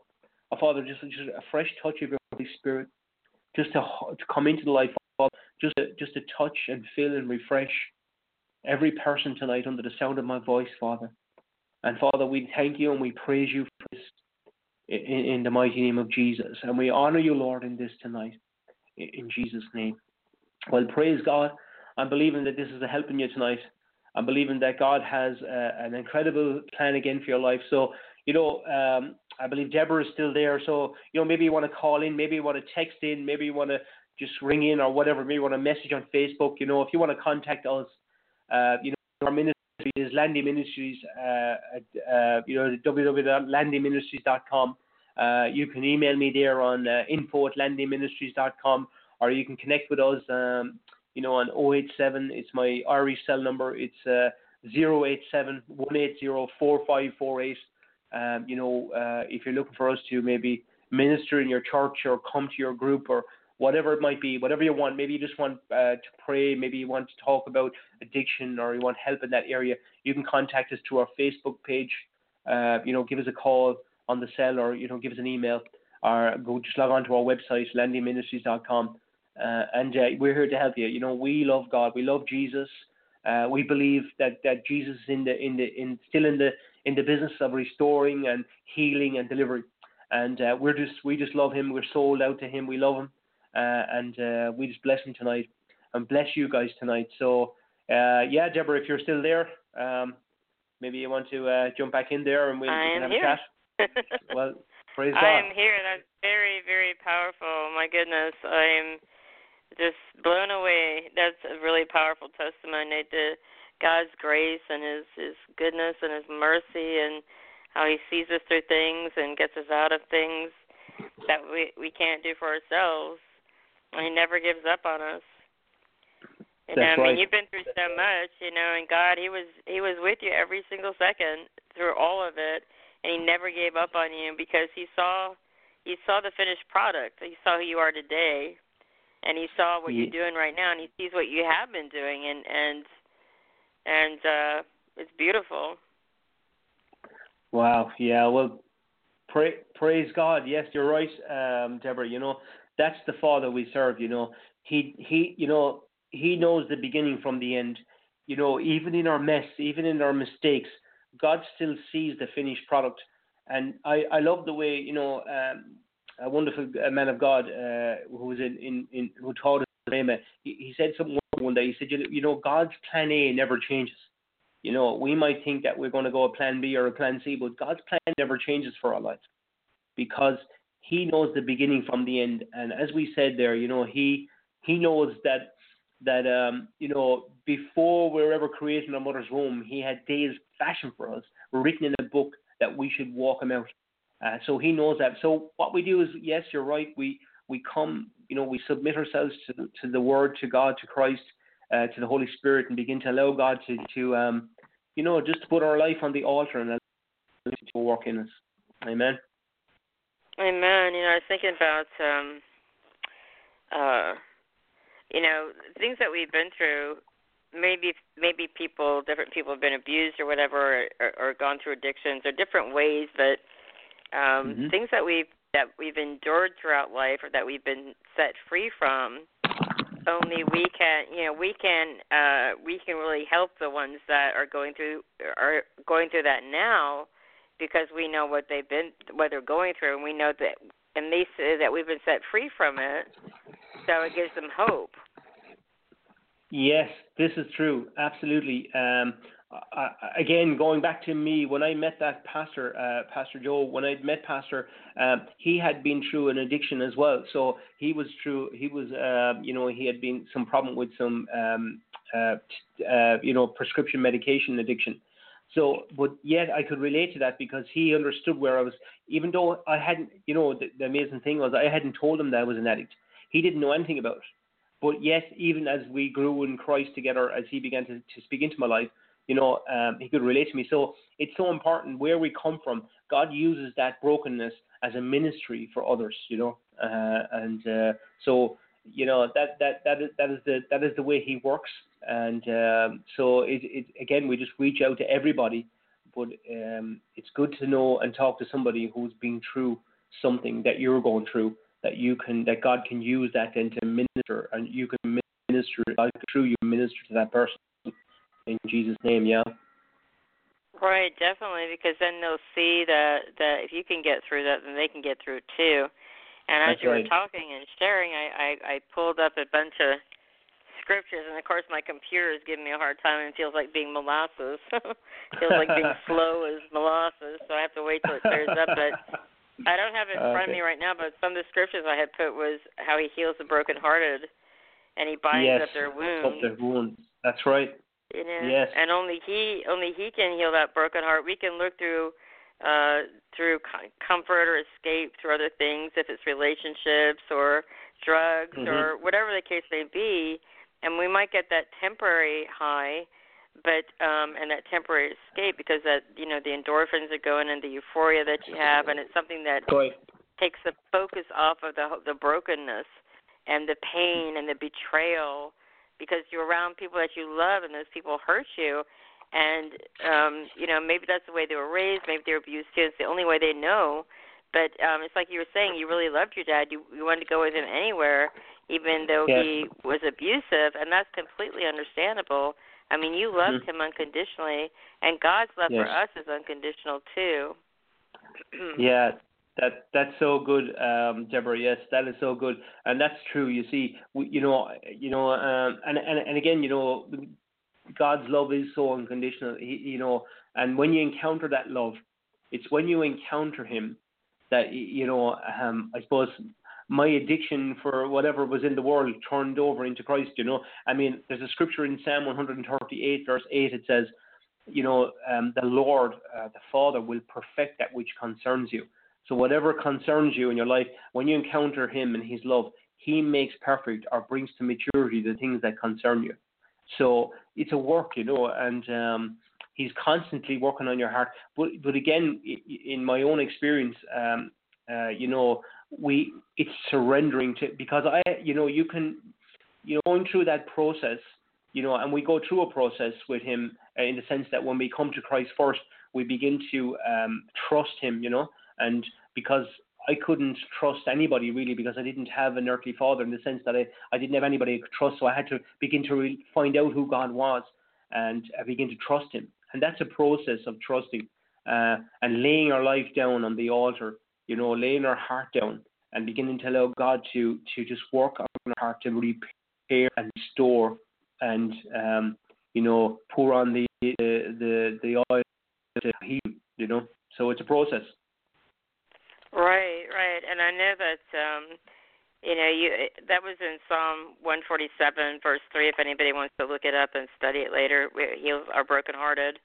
He heals the brokenhearted. I had looked on how a lot in life, people, of course, they're looking for the love from the earthly father, or if they're in broken homes, maybe they'll reach out to gangs because they want to be a part of something, and they're looking for friends, they're looking for acceptance. In Proverbs 18:24, it says that the man of many friends, a friend of all the world, will prove himself a bad friend, but there's a friend who sticks closer than a brother.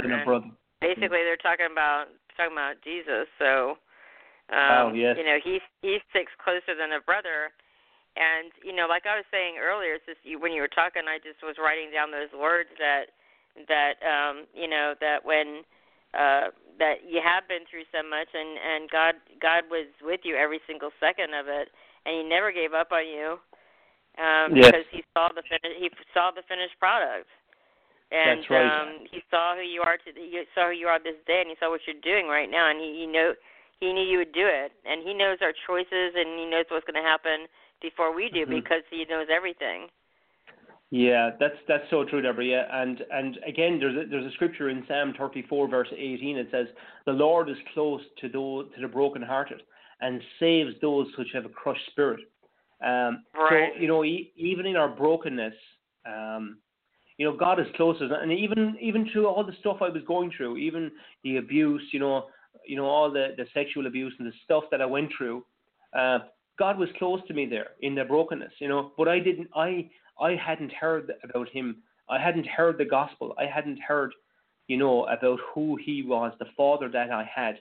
I always had a father. I didn't meet Him until I what as it was now, 16 years ago or whatever, and clean now. So, I didn't meet Him till then, so He was always close to me. And again, I encourage those tonight, you're out there, and you have a broken heart or you're going through stuff, the Lord is close to you, just call out to Him. He's right at the end of your cry. He's right at the end. Like I keep saying, blind Bartimaeus, that day on the road, Jesus was at the end of his cry, and when he cried out, he came to Christ, and Jesus just repaired his life, so again, He's such a loving Father. And again, I'd like to say as well that for me personally, we need to begin to recognize those who come into our life, who God uses to bring healing and to bring restoration, because God works through people, yeah. And there's people in my life. I have a wonderful spiritual mom and dad. I call him that, but I know I have a heavenly Father, and he's my dad. But we have a wonderful couple who helped me in my life, Andy and Patty, my beautiful couple, and God used them to help me when there's times when I wanted to give up. There was times when it was so hard for me, because I had made a lot of mistakes and done stuff, but yet still God used people, because as you said, Deborah, He knew the finished product. He knew, and He'll help you to get through things using other people. And we need to be aware of that, need to be open to that as well, and recognize the ones in your life. And I'd even prophesy that tonight here. There's people in lives, some people in listening to us tonight, there's people God has sent into your life, and you need to recognize who they are. And you need to have, can I use the word humility, to be able to humble yourself to the fact to know that these people were sent into your life to help you, and trust them, because God will use them. Now, there's no man or woman perfect. We know that, okay? Nobody's perfect, only the one Lord Jesus Christ. But, we don't look for the imperfections in people. We just look for God in them. Amen? Amen. And I know it talks about He'd give you beauty for ashes. And that's I right. was trying to find that scripture. I had it, and then it turned over to another page. I told you it's giving me a hard time, this computer. I had the whole thing, literally. I think giving me a hard time. Isaiah, isn't it? Yeah, Isaiah. Yeah. I think it's 61, but I had it on 61. It turned over to 62 for whatever reason. But as soon as I'll find it, I'll read it out. Or if you find it, you can read it too. It's talking about how He gives beauty for ashes and the garment of praise for the spirit of heaviness. That's right. It's in Isaiah 61, is it there? Yeah, it says, so it says in the New International Version, it says there, God will provide for those who read, to bestow on them a crown of beauty instead of ashes, the oil of joy instead of mourning, and a garment of praise instead of a spirit of despair. They will be called oaks of righteousness, a planting of the Lord for the display of His splendor. So, yeah, God, He provides, and God provides beauty for ashes. He provides the oil of joy, for the spirit of despair.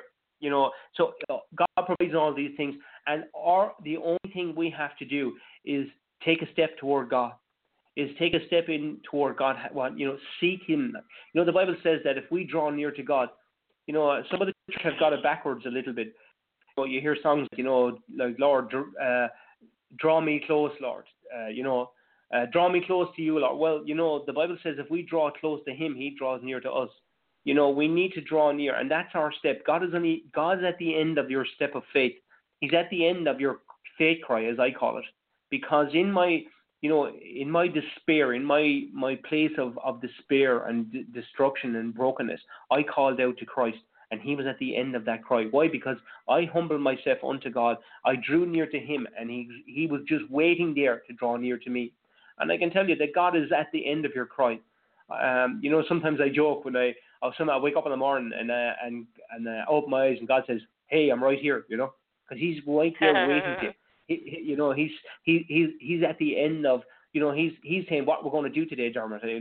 He's right. a loving Father. He wants to be involved in every part of your life, and we need to understand that he's right there, right now.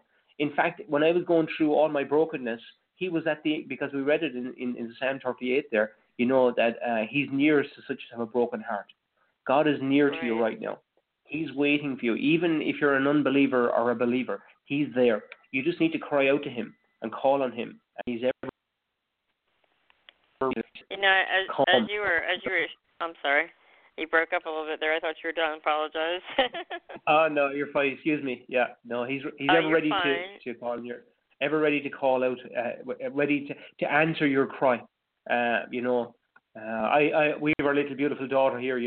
I was here the other evening, and she has been to walk now, and she was over at my ministry bag and fell, and she hit her head on the bag, and the minute she fell, it was straight away to pick her up, and that's our Father. When I heard her cry, I was right there. When Moses, the Lord said to Moses, I've heard the cry of my people.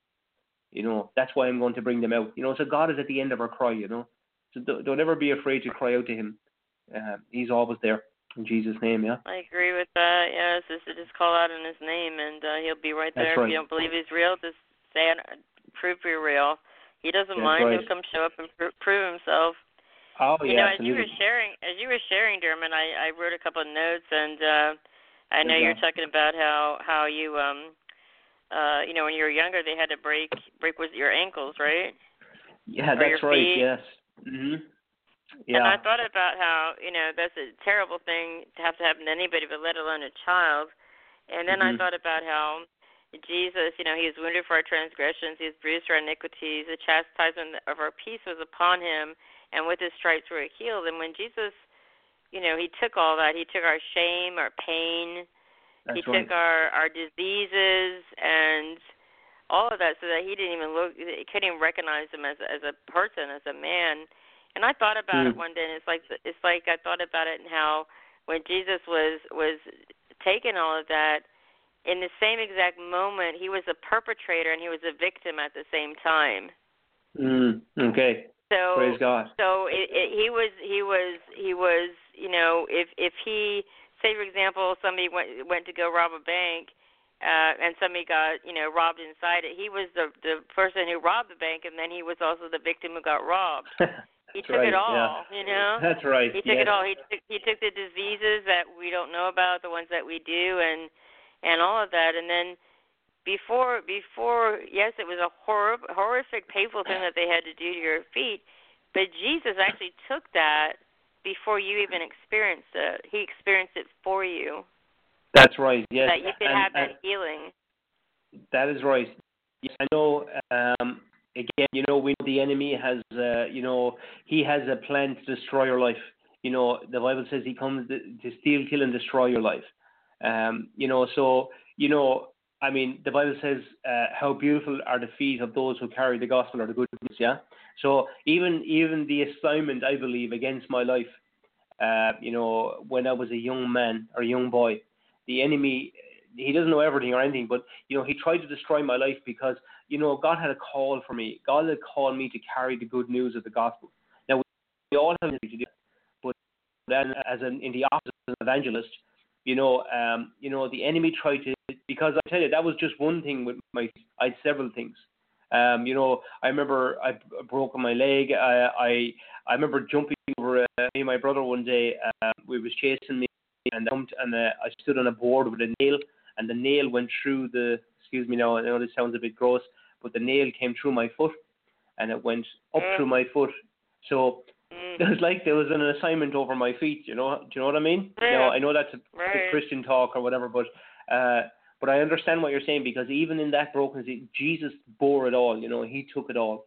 1 Peter 2:24 is that, he who bore our sin in his own body in the tree, that we, having died to sin, might live for righteousness, by whose stripes we have been healed. We have been healed because Jesus bore it all. He took it all. He knew the beginning from the end. He provided for healing. God, in Jesus' atonement and sacrifice, he provided for our healing. We know that he provided the crown of thorns for our mind. The blood was spilled for our thought life. His hands were pierced, his feet were pierced. The Bible says none of his bones were broken. But we know that he bore it all. He took it all, so that we could have healing, and not only physical healing, but emotional healing, wellness, wholeness. So we're called to lead the Zoe life. The life that Jesus talks about, a life that's nothing missing, nothing broken. The God kind of life. Yeah. Right. That's just. I was, as you're, like I said, as you were talking, I had these little thoughts come, and I jotted them down, and I thought about how, you had talked about how when you were in that kind of lifestyle, in the world, and you were doing the different things that you were doing, it was fun for a little while, but then after a while it wasn't. And the Bible talks about how sin is pleasurable for a season. So, and then it's not pleasurable anymore, because I don't know, it's not, we're getting convicted or something. We just don't enjoy it anymore. It's only pleasurable for a season. And then, of course, the wages of sin is death, and the wages, that we get paid for a sinful life or death, whether it's death of our peace of mind, or or that our heart gets more calloused, or that we may get further away from God. But thank God that He loves us, and He doesn't give up on us till the very end. At our church, they have a lot of conferences that they have, and they have a lot of gatherings. They call them Great Awakening Tours, and they go to different places. Yes. And they go and they witness, and some of them are nursing homes and all these other places, and they train people to go out and lead people to the Lord one-on-one. Well, one day this retired firefighter, he felt like he had a really strong urge to go to the gas station. He felt it in his spirit, so he's like, okay, I'm going to go obey. So he went to the gas station, and he felt to go into the restroom, even though, he didn't have to be there or anything like that. He was fine. But he walked in, there was a man standing there, and he felt to witness to him. So he witnessed to him. The guy, he said the prayer, and then right after he said the prayer, he fell over with a heart attack. And the man, since he was he was a firefighter and a paramedic, he started to try to bring him back, but he couldn't bring him back. With his last breath, he said the prayer. God at the very last second is not willing that any, and I mean any, should perish. The person that we think is the most scum of the earth and is rotten, has done a gazillion terrible, horrible things that we think should burn in hell. God's like, no, I died for them too. That's and so He wants. He wants the very last breath. So go ahead. I feel like you have to say something. Go ahead. Well, praise God. I mean, it's an incredible testimony. And the mercy of God, the goodness of God. God, you're right there in 2 Peter. It says, God is not slack concerning His promises. Some count slackness, but He's long-suffering toward us, not willing that any should perish. You see, God is long-suffering toward the lost. He's long-suffering toward everybody. But to those who don't know Him yet, He's long suffering, and what an incredible testimony of first of all obedience to the heart of God, to listening to the Holy Spirit, to actually how important it is for us to obey the Lord, to obey Him when He speaks to us, and to go that man and to lead that man to Christ on his dying breath. It's God. The Bible says that God gives it, like your next breath comes from Him. Your next heartbeat comes from the Lord. He sustains us. He's given us this life, and so it is just vital that you give your life to Jesus, that you understand the gospel, that you repent and you turn from your wicked ways, the Bible says, and just turn your life over to God, because it's an incredible journey. And what you were saying there about, like you can try everything in this world. I've tried most things. You can try a lot of things, but most people, what they're trying to do is trying to fill a place in their heart or fill a space inside of them. The emptiness that's in there, they're trying to fill it with something else. But the only thing they can fill it with, as we know, is when you invite Christ into your life. The Holy Spirit comes and fills that place, and Christ comes into your heart, and you become green. That's the only life. That is the only life. Yeah, in Jesus' name we that. Amen to that. I tell you, you're talking about how you had felt rejected a lot. A lot of us have felt rejected and have issues with that. And then I think about how I don't have the scripture in front of me now, but it talks about how he was a man of he was rejected, and Yes. talking about Jesus, he was rejected, scorned, and I have to look that up. I'm trying to think of where that's at. I think that might be Isaiah as well, but you know what I'm saying? Like Jesus knew he knew he was rejected and man without. Let me see if I can find it. Isaiah 53, it says he was despised and rejected by mankind. Okay, he was despised and rejected by man, a man of suffering and familiar with pain. He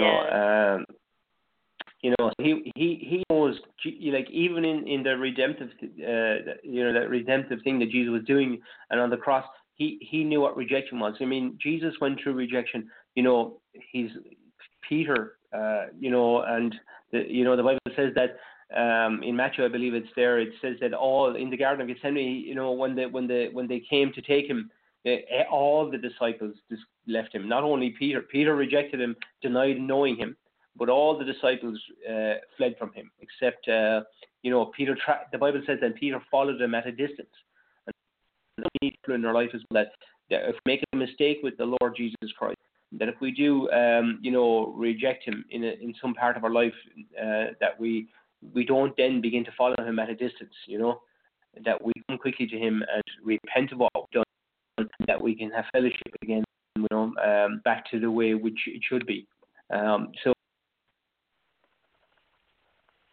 Definitely. What it is to be rejected, and in that's why he can repair or restore or heal rejection in our lives. So I know I felt rejection in lots of ways. I presume a lot of people have felt that in their life at some part or stage of their life.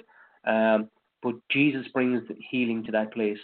When you like I always say to people, when nobody else wanted me, Jesus wanted me. When nobody else had time for me, Jesus had time for me. So why? Because he's not a man that it says there that he was touched with the feeling of our infirmities, that he's touched by the feelings of our infirmities. So, he knows what it's like for us to go through. He knows, he understands. And we spoke a little bit about that earlier, Deborah, when we spoke about, when I come through addiction, I can minister to somebody in addiction. When somebody comes through depression or abuse or whatever, they can minister. Well, Jesus has been through it all, and he can minister because he can minister to us because he's the Bible says that he is our high priest. He is the minister. He's the one that stands before the Father on the right hand of the Father, continually making intercession for us. What's that intercession? It's saying that, Father, I see what Dermot's going through. I see what, Deborah's going through. I've been through that, and I took that on the cross. I took that in my body. I paid the price for that. So, let's, release healing or whatever God is doing for you, So he understands it all. That's why you can come to him. That's why he'll never reject you. That's why you've never done anything that will ever if you come to Christ, if you come to God and come to Christ and ask him to forgive you, he will forgive you, and he'll never ever bring up again what you've done in your past or whatever's happened.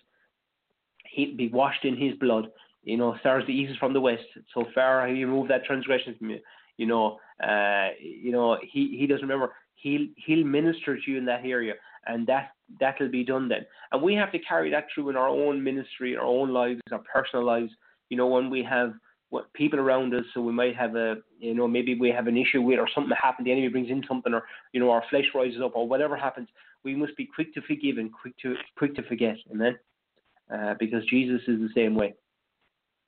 That's for sure. I know it talks about how, that's good stuff there. Praise the Lord. Because he talks about how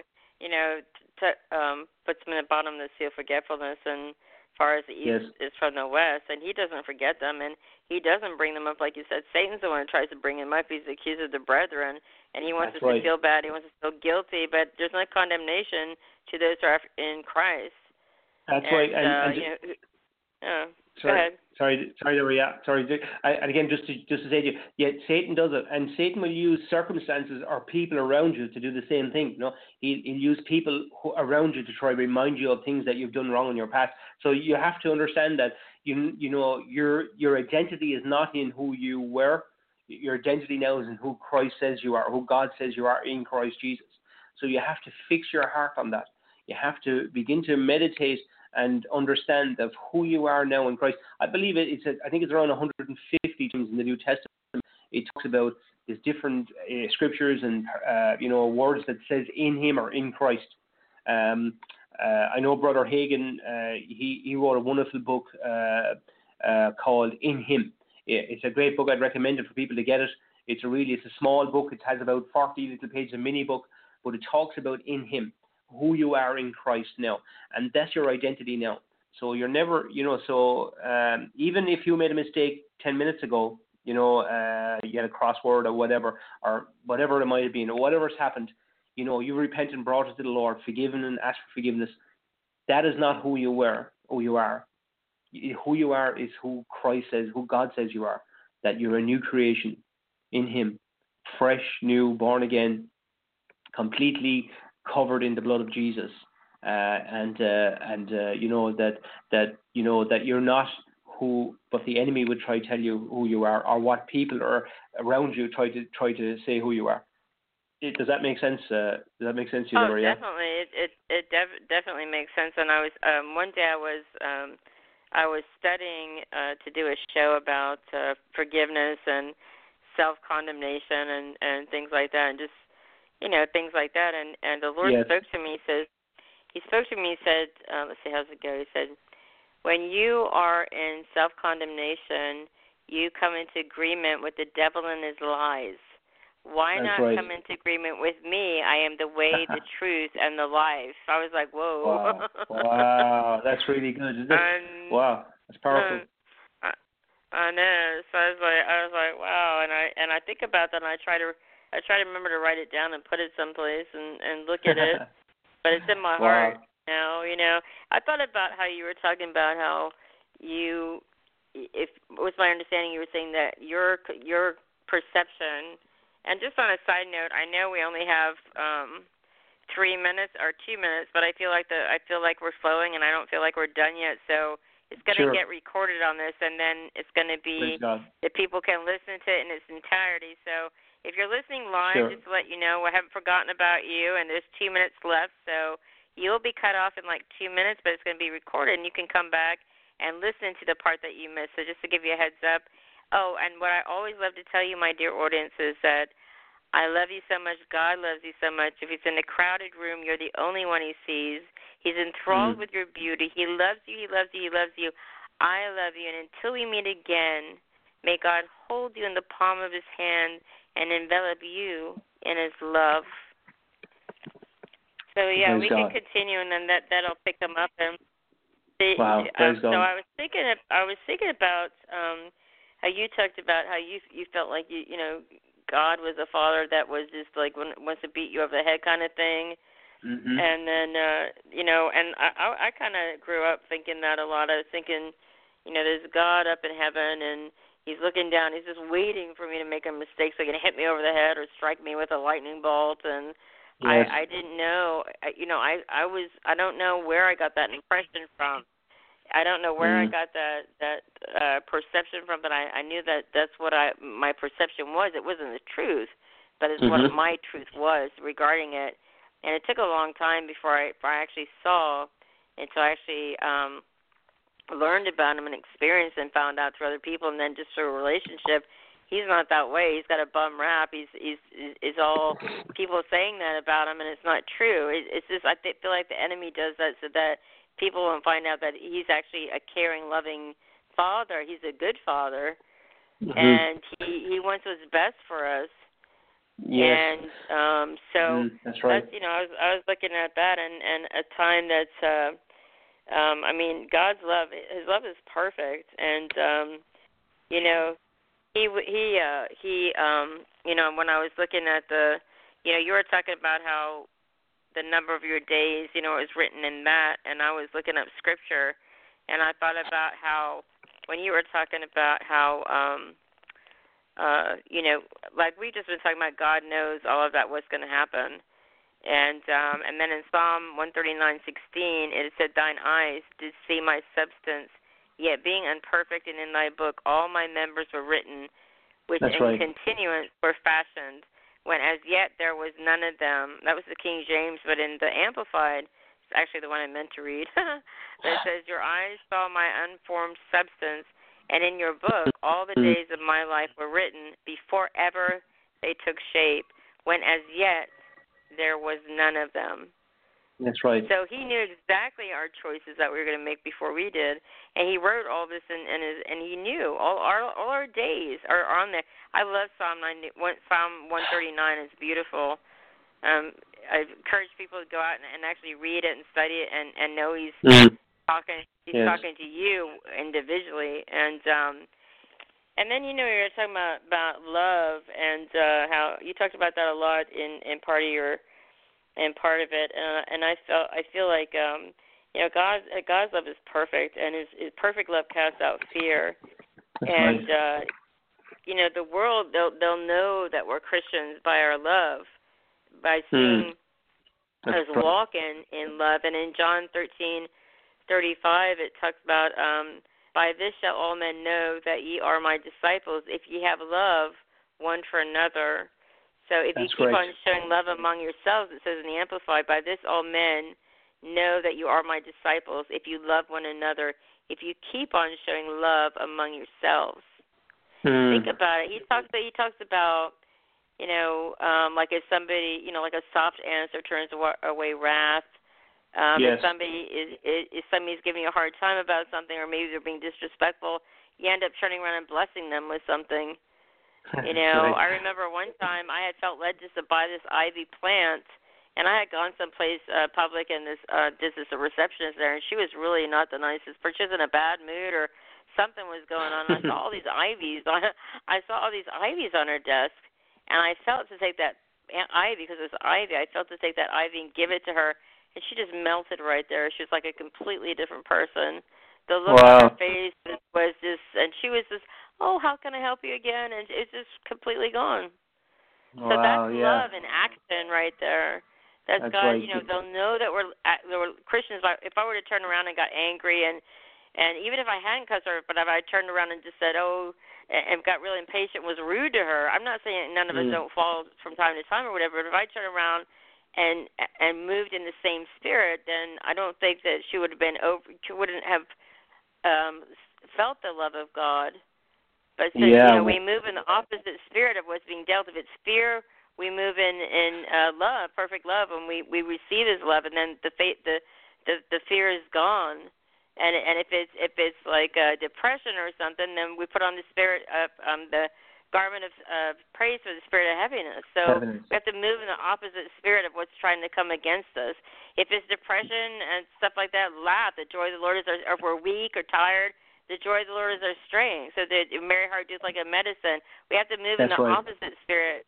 In that way, we're going to take care of that. So that love right there is I mean, that, like you said, it overcomes everything. I mean, it's the answer for everything, and it's perfect. His love is perfect. Agape love, unconditional love, like the love that you had for your father, is the love that God is perfect love, is unconditional love, like we were talking about earlier.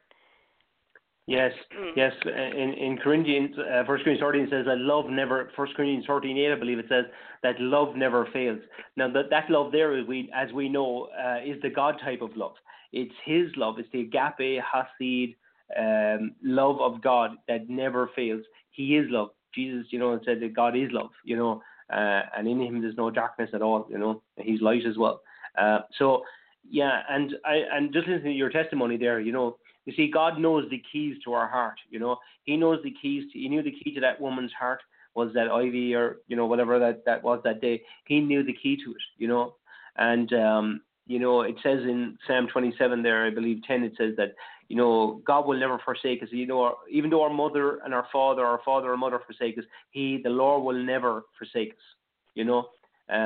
Because love never fails, and it's constant. Love is constant, and I'm just reminded there as well. I talked about the love of God. Yes, how the pastor showed me such great love and kindness and goodness. These are things that we need to practice in our life as Christians, as believers. We need to really practice them because that when we yield to that kind of love in our life, God can do supernatural things. And when you spoke there as well about God, and He knows the beginning from the end. But I've learned this one thing with God, that the more I because of my lack of understanding and my communication with Him when I got saved, or before I was saved, and then when I got saved, when I was building a relationship with Him, I made a lot of mistakes and stuff. But because I didn't consult Him in the things that I was making decisions in to do. So the more we consult the Lord, the more we consult the Holy Spirit, that we can eliminate a lot of the stuff in our lives. We can eliminate, as I put it, like Abraham, the Ishmaels, creating Ishmaels in your life. You can eliminate those, because God knows the plan He has for you, and He is a God that loves us. And love is not controlling. Love will never control our decisions. But what it wants to do, love wants to have a relationship with us. That when we come to Him, when we come to Him and we consult Him, and that we understand that He has the plan, then our decisions come from Him, and you begin to walk in the plan of God for your life. And the stuff that you used to do, the mistakes you used to make, or the Ishmaels you created, begin to get smaller and smaller into a place where you just walk in the plan of God. I totally believe that. So and again, the enemy. I know the enemy tries all the time to get us away from what God has planned for us. And I'm looking on the wall here. I have a good friend, John Edwards, a good friend of mine, and his wife Trish. Trish makes these plaques, that she loves. She's very creative, and she makes these plaques. And one day I was talking to her, and what she does is she frames these. Maybe it might be a scripture in the Bible, puts it in a frame with some lovely lights and stuff, and and she frames it. You can hang it on your wall or whatever. But one day we were talking about the enemy, and the enemy does have a plan for our life. He does try to destroy our life, right? Not a plan in the sense that God has a plan. But and these words came out of me, and I put them in a plaque, and they're on my wall here right now, and I'm just looking at them, and it says, it takes these words that came out, like David when he went to face Goliath. He took 5 stones out of the brook, but it only took 1 stone to kill Goliath, and to knock Goliath out, and then he took his sword and he took his head off. So on the wall here, I have a plaque that she's made for me, and it says it takes just 1 stone to kill Goliath. And that's what it only takes 1 word from God to change any situation or to come against the enemy of your life. We need to go to God and find out the stone, the right things we need to speak tonight, the right things we need to come against the enemy with. And how do we do that? We do it through relationship, by getting into God's word and building that relationship with Him, so that we can walk on the path that He has chosen for us. We should run every decision by Him. People say to me, "Oh, well, does that mean everything?" Well, you can choose your own shoes in the morning. Yeah, you can put your own clothes on. But when it comes to the stuff where we need to make decisions that are going to affect our family or affect our own lives, our ministry, whatever it's going to be, we need to be consulting the Lord all the time on those things, because that's where the rubber hits the road in the plan of God for our life. I don't know. Does that make sense to you, Deborah? Yeah. Oh, definitely, and consulting Him on everything, even the seemingly small things, because there's good ideas and then there's God ideas. So there are ideas that are good and things that might seem well, but is that what the Lord wants? Is that His idea too? Yes, absolutely. Take Abraham and Sarah. they thought it was a good idea for him to go to Hagar and create something, their own. They had a promise, but yet they try to create their own promise. So even though God, you see, there's a prime example of the plan of God for your life. God's plan was them to have Isaac and to Isaac to come through them. Yet they try to create their own Isaac by not waiting on the Lord, even though they had a word from him. They didn't wait. Their God timing was out, so they try to create something themselves. And that is God allowed that because his plan A never changes. And so you need to be careful that you're not creating Ishmaels in your life when you need to be just really trusting in the Lord for his plan for your life and consulting him. And even though it might be tarrying, don't lose hope, because the vision will come at an appointed time, the Bible says. Yeah, definitely. I was also thinking about how when you were first starting to go around the things of God, and you would have those thoughts come to you about you need to get away from here because you get a lot of those thoughts a lot of times. And I know those are like the fiery darts of the enemy trying to get you to think that you weren't in a good place, or maybe being brainwashed, or maybe you shouldn't be there because True. the enemy didn't want you to get free.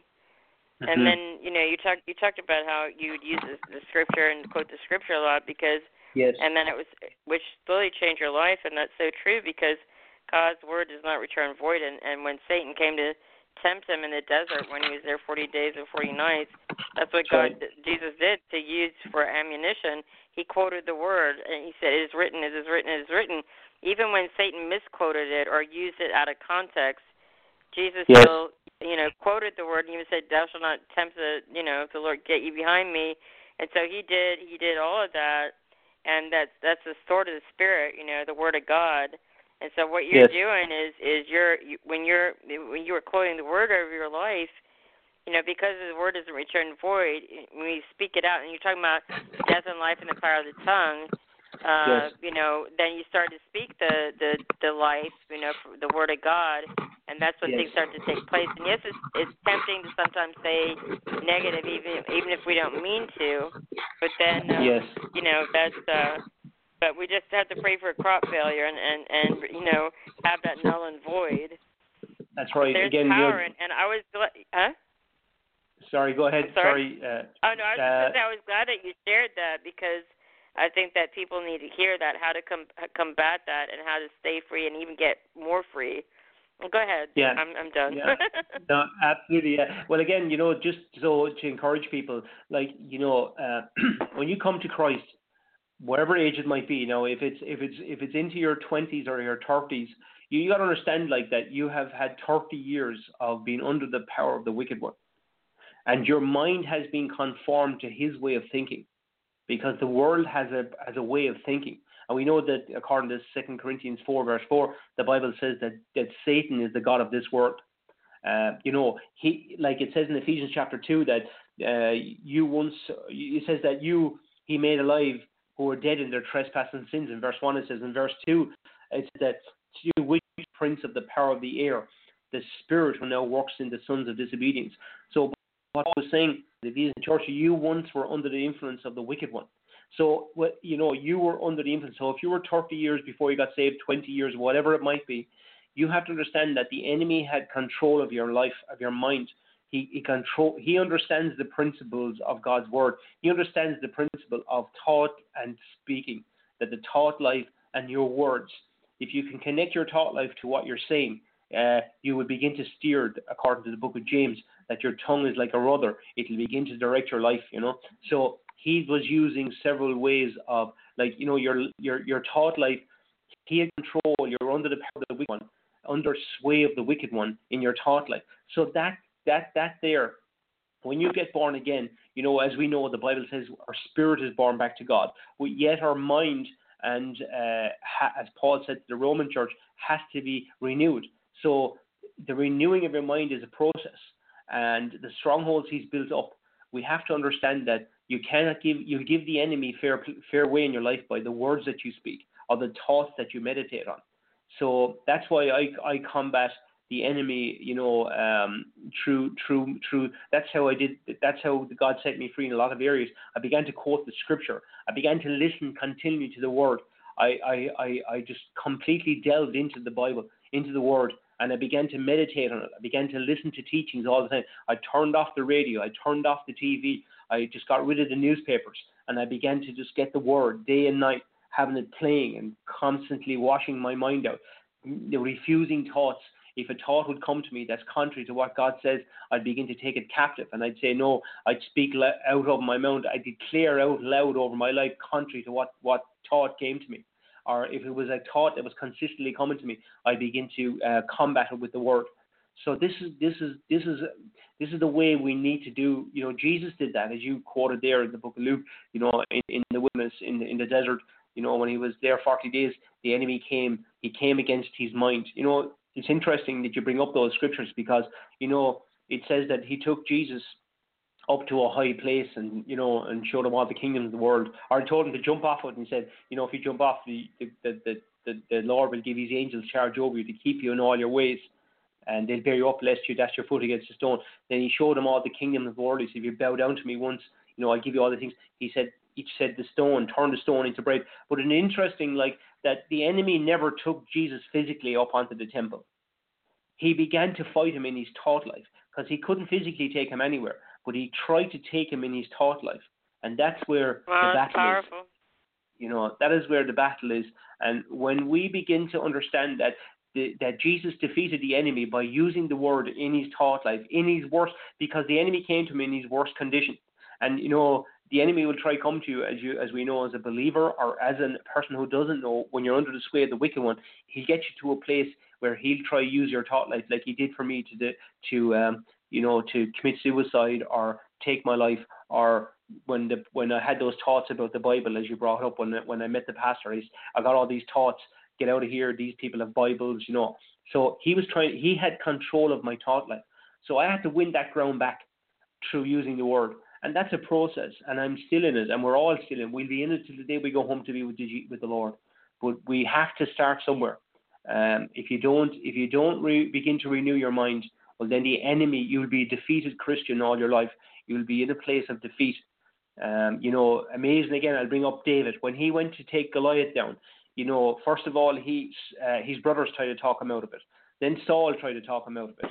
And the Bible says I think it was for 40 days, was it, that Goliath came out every day and was speaking to Saul, and he was speaking to the armies of Israel, and his words brought them to a place of defeat.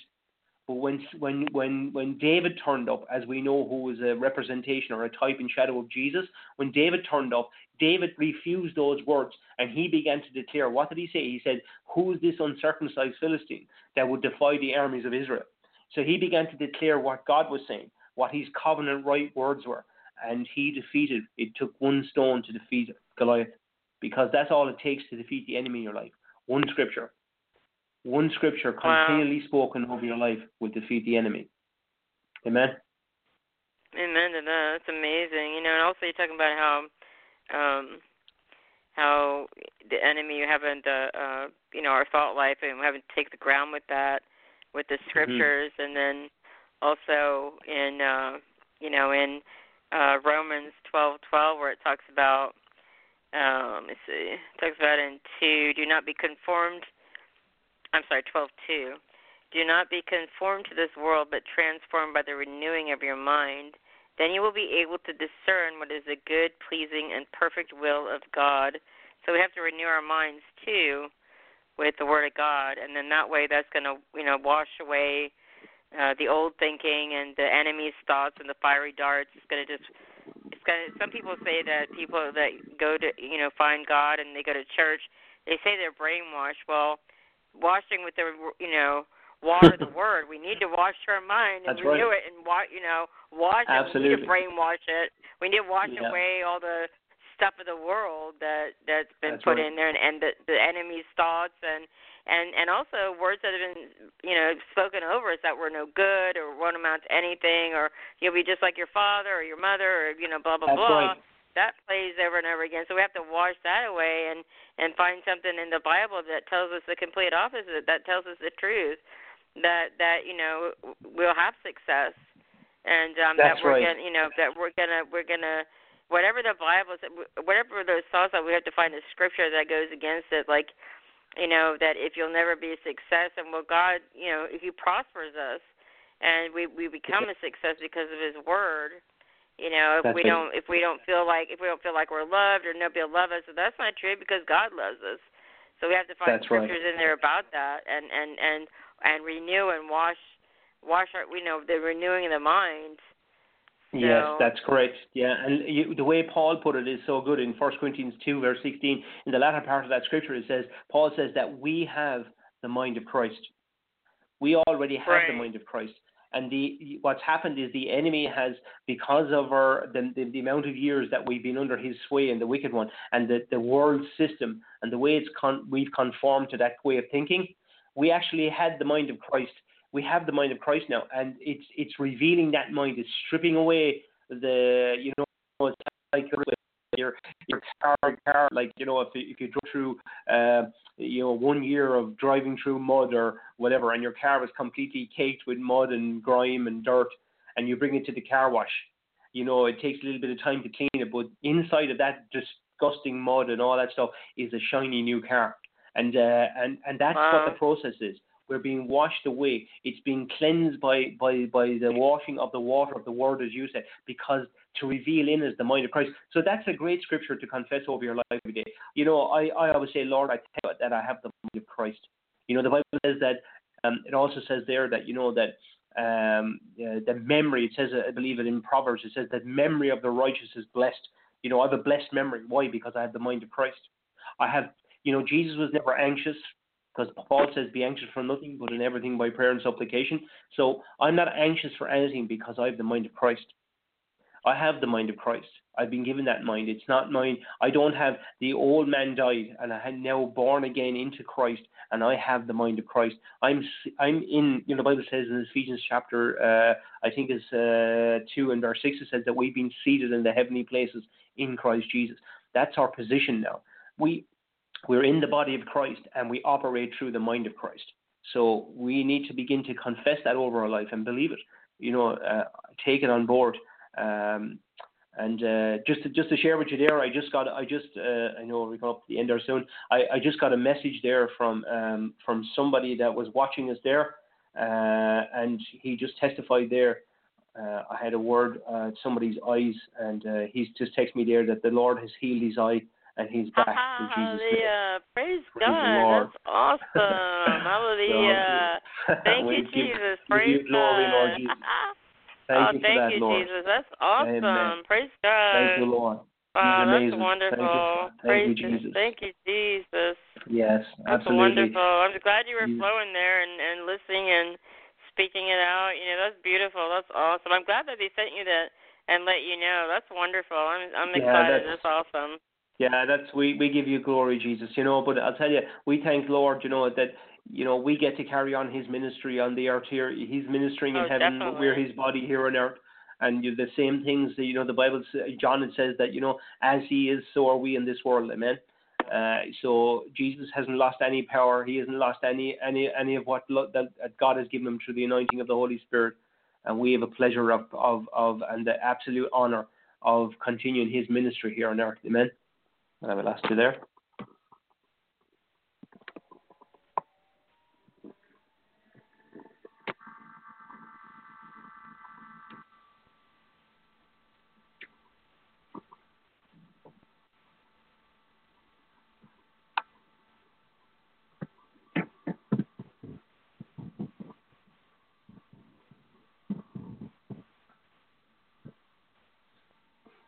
Thank you, Lord. So praise God, Father, we just pray for every person right now in Jesus' name.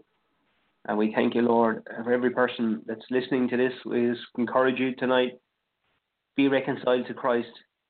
And if you're in Christ, give God everything. Give him everything in Jesus' name.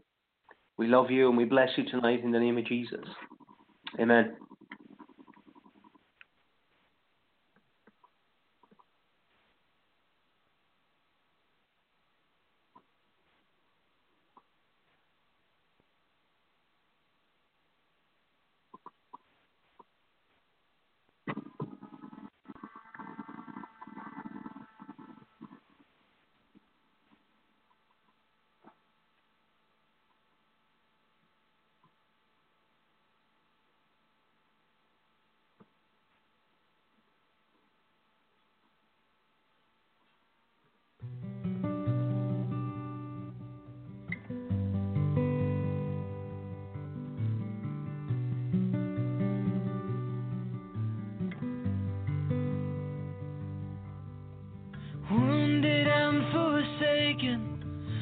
was shattered by the fall, broken and forgotten, feeling lost and all alone.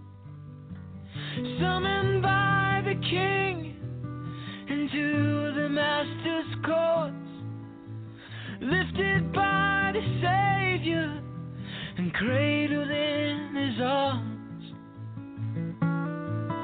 I was carried to the table, seated where I don't belong,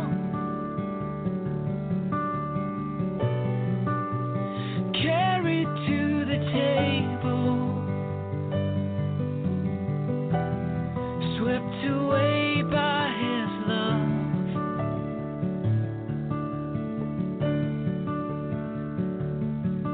And I don't see my brokenness anymore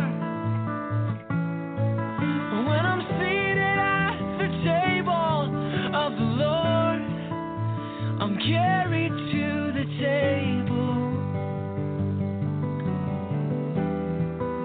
the table of the Lord.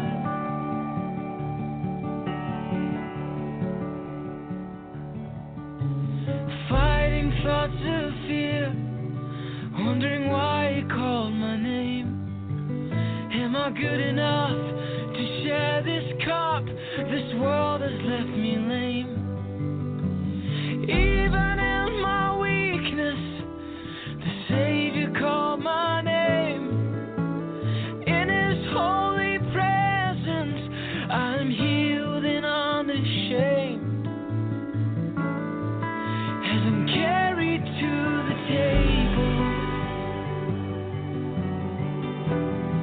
seated where I don't belong, carried to the table, swept away by His love.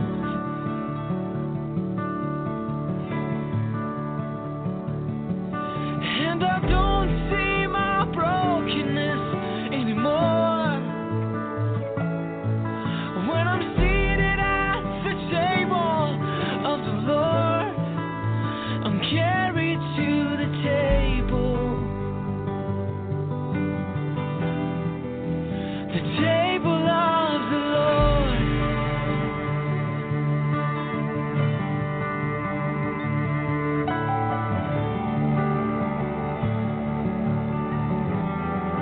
I'm carried to the table, seated where I don't belong.